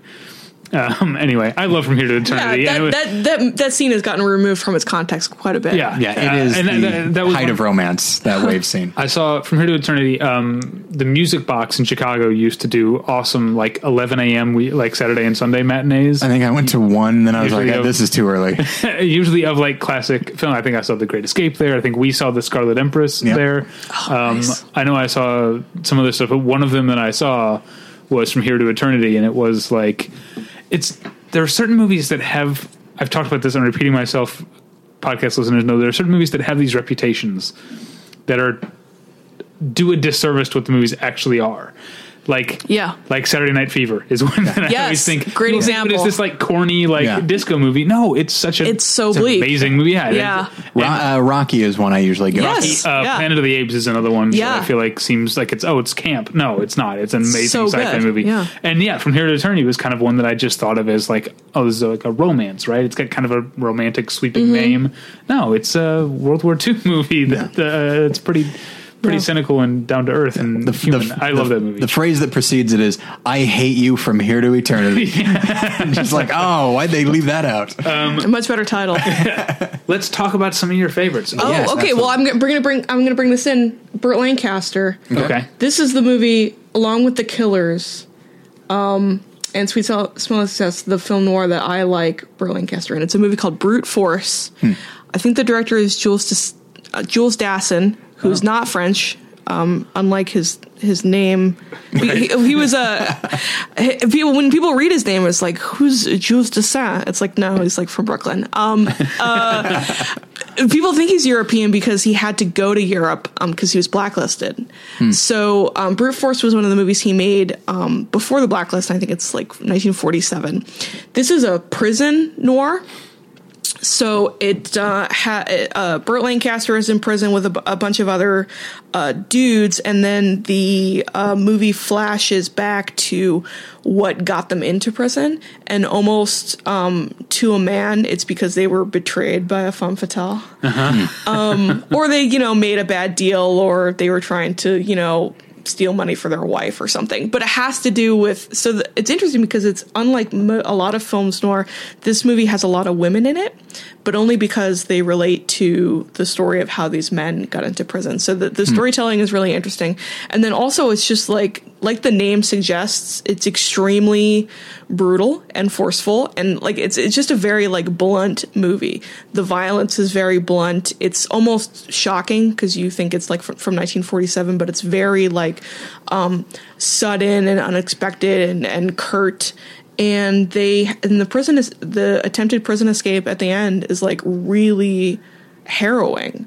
Like, I think it's a movie that when you show people and then you tell them what year it's made, they're shocked. It feels so modern. That's on the list. What else is on your list? Oh wait, you know what? Before I forget, because there was another one we were talking about things that don't qualify. I'm looking up. I have this list just that someone posted online of 100 great film noirs, and I've seen this before. Films noir. Notorious. That's not a film noir, right? It's a spy thriller. I think of it as like an espionage thriller. Okay. Yeah, I would agree. I think sometimes people put too much Hitchcock. They assign Hitchcock as a film noir director. I don't see that. Yeah, I mean, he's done film noir, right? Like, I don't think of him as that at all. No, I mean, the only movie that I would make a case for of Hitchcock's as being a film noir is Strangers on a Train. Otherwise, I really don't consider any of his films made from 1941 to 1958 to be films noir. I think people, because, there's a style to him, but also I think people, they look at sort of a standard thing that he will do in his stories, which is, a regular guy gets pulled into something. Yeah.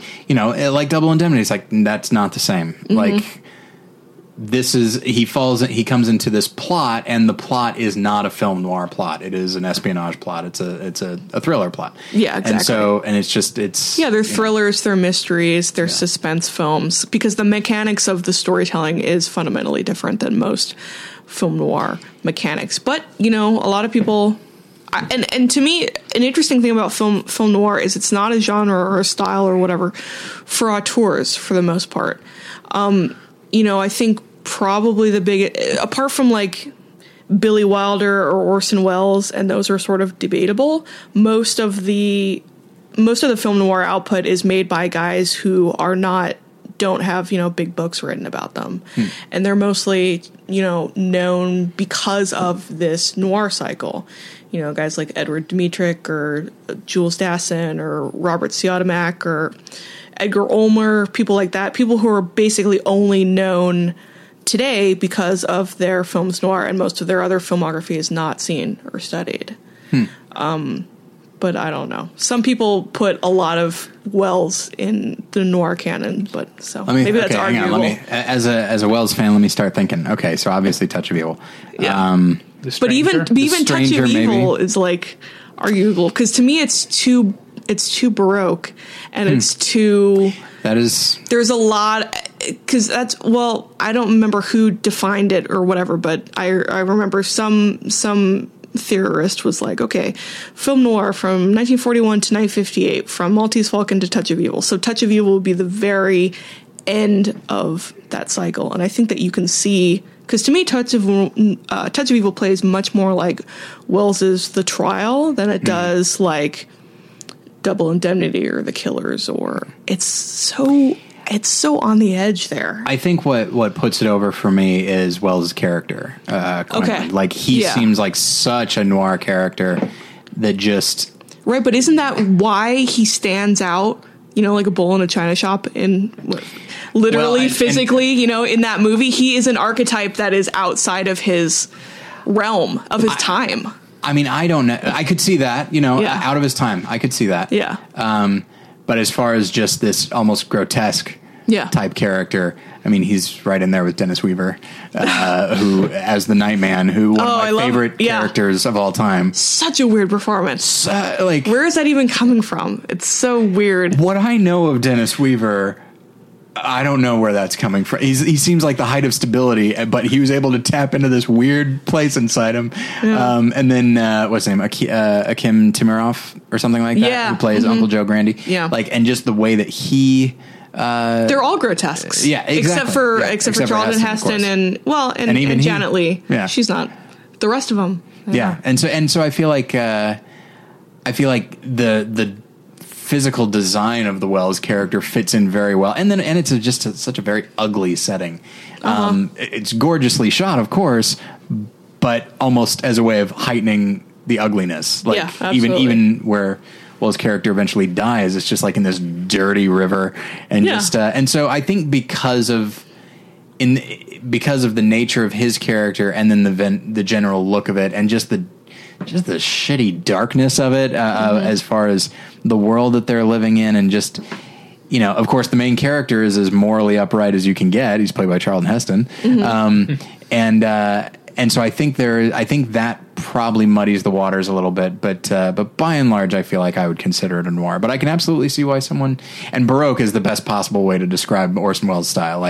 Even The Stranger, which I don't necessarily think is a noir. It shows up on lists. The lists I did in research for this, people. In terms of Wells, I would say that Lady from Shanghai is the one that I would say is the most noir. Probably the most, yes. Yeah. I think Mr. Arkadin fits in there pretty well. Yeah. But isn't that also sort of an espionage spy? There's really, like an international sort of element to it. There's a globe-trotting element. Yeah. But it's still like one guy. It's one guy investigating, and he's involved in something bigger than him, but it's not like an international spy ring. It's just a big, powerful man. Yeah. That reminds me of a note I meant to make about noir films not set in America. Yeah. Oh, yeah. Third Man? The Third Man, Rafifi. Oh, yeah. Mm-hmm. And there's a big strain, even in American noir, of sort of what they call south of the border noir, which is where the characters go to Mexico or South America to sort of either to get away from whatever they're doing. There's a really wonderful film noir, which is a hybrid film produced at RKO by Howard Hughes, starring Robert Mitchum and Jane Russell. It's called His Kind of Woman. This movie is unlike any movie you'll ever see in your whole life. It's ostensibly a film noir. It's also a broad comedy. It's also it's set at a Mexican resort hotel. Vincent Price is in it, playing a hammy Shakespearean actor who bothers Robert Mitchum and Jane Russell. He's just like a hotel guest. Oh my god! It's a crazy, outlandish movie. What's it called again? It's called His Kind of Woman. Okay. It's the most delightful movie you will ever see. And it has elements of film noir, but it also has elements of like 5 other genres in it. So it's hard to classify, but it's a wonderful. But it hangs together, film. Right? Like it's. Oh, it hangs together, but only because it's all so nutty. Okay, all right. You know, and Mitchum is sort of sleepwalking his way through it as in that wonderful Robert Mitchum fashion. Yeah. So you can tell in his performance that he's like, can you believe this shit? Like, sort of to the audience, like it's wonderful, and he and Jane Russell have amazing chemistry. I did want to take issue actually real quick with the categorization of Rififi. Is that a heist movie? I feel like that's more of a heist movie. All right. Well, the photography though pushes it that's over. What I think of, yeah. In terms of being a film noir, because even though because it's funny because Jules Dassin, that's another one of his films. I look at Rififi as sort of the midpoint between like a very noir film like Night in the City or that he did in the 40s and early 50s, and then his films that he made in Europe that are just like pure heist films. Like there's a movie he made in Greece called like Potapki or something like that. Topkapi? Yes, that it is. For which oh shoot, now I can't remember his name. Damn it. And that's just a pure heist. He won supporting actor for it, and that's and now I can't remember. But that's just a pure heist film, right? Isn't it? Peter Ustinov, that's who I'm thinking of. Yeah, it's got Maximilian Schellin and right. Yeah, so it's sort of it's sort of like a zany heist. Is it? It is. It's a little bit of Topkapi. I don't know, because I've never seen the movie, but whenever I see it, I think Topkapi. Like I ran I ran a stack of copies on the copy machine. It's a city, though, isn't it? Named for the city? I don't know. I get those consonants confused. But it's Rififi has sort of like he still has the visual styles of the films he was making in America, and then he sort of like transitions to making more heist films. But I still consider Rififi noir. To go back to South of the Border noir. Mm-hmm. Criterion somewhat recently put out Ride the Pink Horse. Did you see that? I have not seen this. It's on my it's on my to-do list. Very cool. Yeah, I've heard it's good. I keep thinking, okay, we're going to have to end the episode eventually. Never. Probably pretty soon. I want to get more to your favorite list, but then we should wrap up pretty soon. Because we have to record a thing after this, actually. Yeah. Speaking of Mitchum, a movie that I love, and that often winds up on these lists, but I feel like it doesn't count, is Cape Fear. Oh. And it's like, of course it's black and white. There's a dark quality to it. It's got Mitchum in it. Yeah.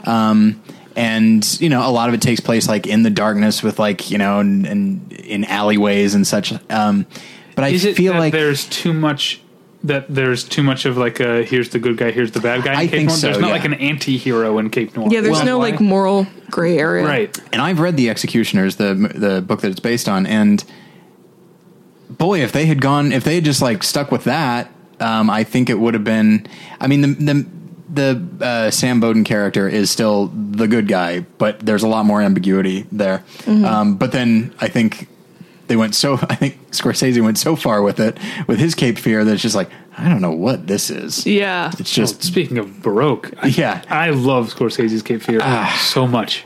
I adore it. I'll go on record as saying that I do not. Really? I think it's Scorsese's worst film. Oh, I think there's a bombast to it that I don't really like that much. And that's what I do love. I love like De Niro looking directly into the camera, and I love that kind of stuff. Bright. It's a great HD movie. If you've only ever seen it on VHS or DVD or whatever, it's fantastically saturated in color. It has I love it so much. It has worked its way. It has worked its way into my everyday usage, because Max Cady being obnoxious in a movie theater is a reference I will go back to over and over again. Yeah, that's the nightmare. In the new one. It's 25 years old now. So you think Gangs of New York is a better film than Cape Fear? Daniel Day-Lewis's character is pretty great. You're putting me on the spot, but yeah, I really don't care for Cape Fear. I think Gangs of New York is a failure on the whole, but there are parts that work. Okay. I think Cape Fear is just like a misfire. Tyler, what is your least favorite Martin Scorsese film? Boy, oh boy. Hang on now. I never saw Kundun. Neither did I. Okay, I haven't seen it either, so that one's off the table. My reference for Kundun is on The Sopranos, when Christopher saw Martin Scorsese going into a nightclub, and his thing that he decided to shout out was "Kundun." I liked it. That's a great joke. Least favorite, and I feel bad saying this because I know people love it. I'm not a big fan of Hugo. I didn't see that one. I feel like it's just a No, I didn't like that either. Yeah, it's just there. Yeah, it's very inert. There's a lot of whimsy, but it's like for nothing. Yeah, whimsy. It's very whimsical, and it clearly it's about. It features his love of film because Méliès is a character played very well by Ben Kingsley, but it ultimately amounts to who gives a shit. Yeah. I know, Tyler, you and I are neither of us is that big a fan of The Departed. Do you like The Departed? I only saw it once when it came out. I did like it then, but I haven't revisited it. I don't love it. There are parts I love about it, and it's remarkably rewatchable. And that's what the only reason I put it above Gangs of New York is that it is a very watchable movie. Yeah. Whereas Gangs of New York, I felt like I was checking my watch. Gangs of New York, I don't wear a watch, but I was metaphorically checking my watch. And that's the thing. Every time you look, you're like, "Damn it!" Now I don't know how far into this we are. It's to me, Gangs of New York. It's a deeply flawed film, but like that Bill the Butcher character is very solid to me, and just like. And I also like Brendan Gleeson a lot. There's a lot of world building that's very satisfying just to sort of watch and experience. But I like Liam Neeson in it too. Yeah. All right. We really do need to wrap up soon. We shouldn't end on talking about Martin Scorsese because that's not what we came to talk about. How can I tie this into Martin Scorsese? I can tie it. Here, I got it. Okay, on my list, one of the films is Robert Wise's The Setup. Now, The Setup is the movie that Scorsese pulled the most from for Raging Bull. So that's my Scorsese tie-in to that. Okay. But this is also featuring one of the best film noir actors, Robert Ryan. Yeah. Extremely underrated actor, was also in a lot of Westerns, probably The Wild Bunch, people know. But The Setup, just a beautiful, talk about a lean screenplay. Just from point A to point B, the photography, never better, the best boxing scenes ever filmed. And this is a great story. This is like the quintessential story about a boxer that's up against it. And he has to, go down. And it's never been better told, and it will never be better told. But I feel like so many people would look at that movie and just say, like, well, it's a sports movie. Like, how is it a film noir? It couldn't be more. Like, this goes to your point about how malleable noir can be. Yeah. Because if you look at the story beats, like, let's take boxing out of it. Yeah. It could be anything. It could be anything. He's down on his luck, so much so that people just assume he's going to lose. Yeah. They're basically betting on it to the extent, for those that don't know. So his manager agrees to have him take a dive without telling Robert Ryan, assuming he's not going to win. Like that already, this guy, again, he's up against it. Like his own manager doesn't believe him. It's like, I don't even need to tell him to take a dive. He'll just lose. And then it's not a twist to say he doesn't. Yeah. He actually it goes to this idea of it's like he pulls it all together and he wins and he succeeds like we're all trying to do. He does it. American dream. Oh boy. And it's the worst possible thing that could happen to him. Yeah, because and he's completely clueless. Sets just a series of disastrous things. It's a wonderful film. And the photography is just top notch. Ugh. All right, let's run down what you didn't get to. Now, the last film that I wanted to really make a strong case for is a very atypical film noir directed by Anthony Mann called Reign of Terror, also known as The Black Book from 1949. This is the world's only French Revolution film noir. It's as amazing as it sounds. It's literally about the French Revolution. Danton, Robespierre. There's an element of sort of espionage, but it's everybody's stabbing each other in the back. There's literally Robespierre's black book of people that he's going to behead goes missing. And there are all of these people that are trying to find it and people pretending to be other people. The photography is extremely dark and high contrast, and it's just a really bizarre film, a mishmash of genres, but it works as a noir. It also works bizarrely as a historical drama. And Norman Lloyd is in it. Oh. And Norman Lloyd is still alive. And I saw him talk about this film at TCM Fest this past year. And if you ever get a chance to see Norman Lloyd talk about a film that he was in, or even a film that he's not in, he's like the world's best speaker. Yeah, he's like 100 now. He's 100. I think he's just turned 100. And he's in Trainwreck. Yeah, he is. Yeah. So this is, And he was in Orson Welles' Julius Caesar. Yes, which I think is so he'll always come out to talk about Wells or Hitchcock, but now he can talk about Amy Schumer too. So that's exciting. That's there's one man that exists that can tie the two together, and it's Norman Lloyd. Boy! Just without comment, what's it? Well, if we're rattling off films noir that we recommend, there are two that I wanted to throw out, and one, David, I know you love, which is Scarlet Street. That was on my list. Which I think is amazing. Yeah, it's amazing. Oh, Lang, that's the other auteurist filmmaker that has the most film noir. Did he do The Big Heat? Yes, which I really love. And he did Clash by Night. Is that him? Oh, I think so. Yes, I'm gonna look that up while you talk, Tyler. Anyway, the other one is. And it's been a while since I've seen it, to the extent that I might get the full title wrong. I think it's called Where the Sidewalk Ends. That's on my list as well. Which I really... Otto Preminger. Yeah. Oh, yeah. Okay, well, that explains it. Yeah. Yeah, and I thought it was great. It was really... and Dana Andrews is fantastic in that. Is that... He is great. Yeah. I'm trying to think in terms of, like...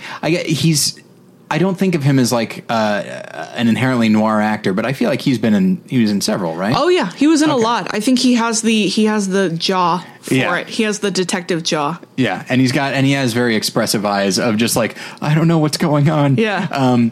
But that one's really, and I feel like that character, I feel like they give more backstory to him than a lot of noir protagonists have. Mm-hmm. It's a lot more about his character. Yeah. So those are the two that I wanted to mention that I really like. Fantastic. I already mentioned, you mentioned Scarlet Street. I already mentioned Pitfall and The Damned Don't Cry, which are the ones that I feel like don't get talked about as much that I love. Those are great. You know what's a bit overrated, I think? What's that? Crisscross. Crisscross, I don't find it as good, as compelling. I like Crossfire, however. Which I haven't seen, Yeah. You'll get caught up in it. Yeah. You're talking about the board game, right? Yeah, absolutely. Okay, all right. The board game from 1993? That's the one. Yeah. Crisscross I first knew of, I guess, back when I was like in college, right after college, when I first saw Los Angeles Plays Itself, and because they shot it in Bunker Hill, and I was very excited to see it, and I was kind of let down by it. I mean, it does get like really violent at the end with people like blowing up and stuff, but it didn't do it for me. Fun fact: Edward G. Robinson's character's name in Scarlet Street is Crisscross. Crisscross. Right. There you go. Yeah. All right. Rattle off. What's do you want me to just go down the list? Yeah. Okay. So I mentioned some of these before. I have Sweet Smell of Success, a film I didn't get to talk about, but everyone should see, called Nightmare Alley. Shot by, if I'm not mistaken, Lee Garms. It has some of the most breathtaking cinematography that you'll ever see in a film noir, and it is a subgenre of noir that we did not talk about, carnival noir, which is films noir that have a carnival or a amusement park element of it. So many clowns at midnight. It's scary. It is scary, and it's very cynical and kind of perverse. And then we have Brute Force, The Setup, Gun Crazy, which I mentioned briefly, which is probably when people say, what I only want to watch one film noir, what should it be? I tell them to watch Gun Crazy. Kiss Me Deadly, which we didn't talk about, but is amazing. Yes. Which I need to rewatch, because I did not. I was in college. I did not. Well, it's so good. You don't like anything Mike Hammer or Mickey Spillane, right? Yeah, I have trouble with that, and also. Well, the ending is something I didn't like at the time that in retrospect I think I would love now, because it's so crazy. Ending. Yeah. Maybe I should rewatch. Yeah, that's the whole thing. A nuclear bomb that's basically whispering to you. Oh, it's the best. Absolutely. I love it. Yeah. The Lady from Shanghai, Black Book, Reign of Terror, The Narrow Margin, Richard Fleischer directed that. Very good. Where the Sidewalk Ends, and Night of the Hunter. Okay. I think those are good. Also, Too Late for Tears. I want to give a shout out to Too Late for Tears and Elizabeth Scott, who does not get enough credit. Okay. I find it, I like the phrasing of this in regards to Gun Crazy. If there is any movie that someone's like, I'm only going to watch one film noir my entire life, what should it be?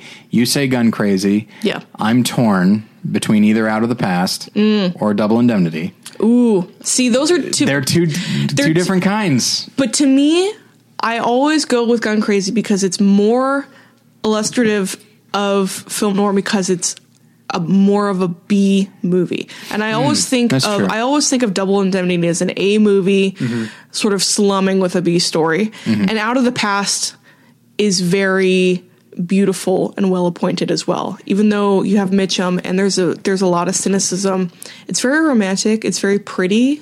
Passages of that movie are very pretty. So I always, even though I like those films and they're both great and they're both classic noirs, I always sort of want to go with something a little dirtier.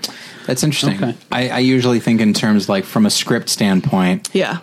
Because I tend to think of noir as remarkably quotable, and I think those are probably the if you're going to go quotable. With quotes, then it has to be Double Indemnity. There's no I mean that dialogue, it's just like people go nuts for that. Someone saying, I forget who is it, Jane Greer in Jane Greer in Out of the Past. In Out of the Past, where she says like, I don't want to die, and he's like, well, neither do I, but if I have to, I'm going to die last. Like, are you fucking kidding me? It's so good. Awesome. All right, that's a good you mentioned Elizabeth Scott, and I knew the name was familiar to me. She's the femme fatale in Pitfall. Yes. We talked about. Yep. This has been great. This is so much fun. Absolutely. Right? Yeah. Thanks for having me on. You can find us at battleshippretension.com. That's where all of our reviews are. This week we reviewed a ton of shit. Yeah. I got a review, End of the Tour and Best of Enemies. I don't know. What did you have this week? Mission Impossible, Rogue Nation, and the Blu. I reviewed the Blu-ray of Burying the X. So the Joe Dante film, which I'm hearing not good things about. It is not good. That's a shame. I love Joe Dante. And I want to talk to you about Rogue Nation, specifically about punctuation. This is a years-old argument with us. That's for off mic. But that is a punctuation nerd's dream title. Mission: Impossible - Rogue Nation. Yes. Anyway, those are the reviews. You can email us at david@battleshippretension.com or tyler@battleshippretension.com. You can follow me, David, on Twitter at DavyPretension. You can follow Tyler at TylerPretension. What's going on at More Than One Lesson this week? Well, not much, I'll be honest with you. You reviewed the End of the Tour over there at that website. I did, and actually I'm somewhat pleased with my review of it, and so go to morethanonelesson.com and read my review of the End of the Tour, and then also due to scheduling issues, there is no official episode. Okay. I may record something on my own that actually will tie into our Rorschach Ted Cruz discussion. This week, my other podcast is about television. It's called Hey Watch This with Paul and David. This week we are talking about Rick and Morty and Wet Hot American Summer First Day of Camp, I think it's called. Have you watched it yet? No, I don't think it's premiered yet. Oh, has it not? I think it's maybe tonight it does. I don't know. That's what's going on with us. Kristen, where can people find you on the internet? You can find me on Twitter. My handle is Sales on Film, and then my Tumblr is also Sales on Film, so salesonfilm.tumblr.com. But if you just Google Sales on Film, all one word, it's just me that comes up. So if you just want to find horrible things that I wrote 8 years ago on now, how do they spell sales? Sales? John Sales or like no, John Sales. I want to put it on record that John Sales is an imposter. My last name is in the Oxford English Dictionary. It's spelled exactly like the word Sales. All right. Also, Soupy Sales, not a real Sales. Oh, okay. Fair enough. That's not his name. Oddly enough, his name is Soupy Jones. Thank you. This was a lot of fun. This was a blast. Yeah, absolutely. Thank you at home for listening. We'll get you next time. Bye. Bye. Bye.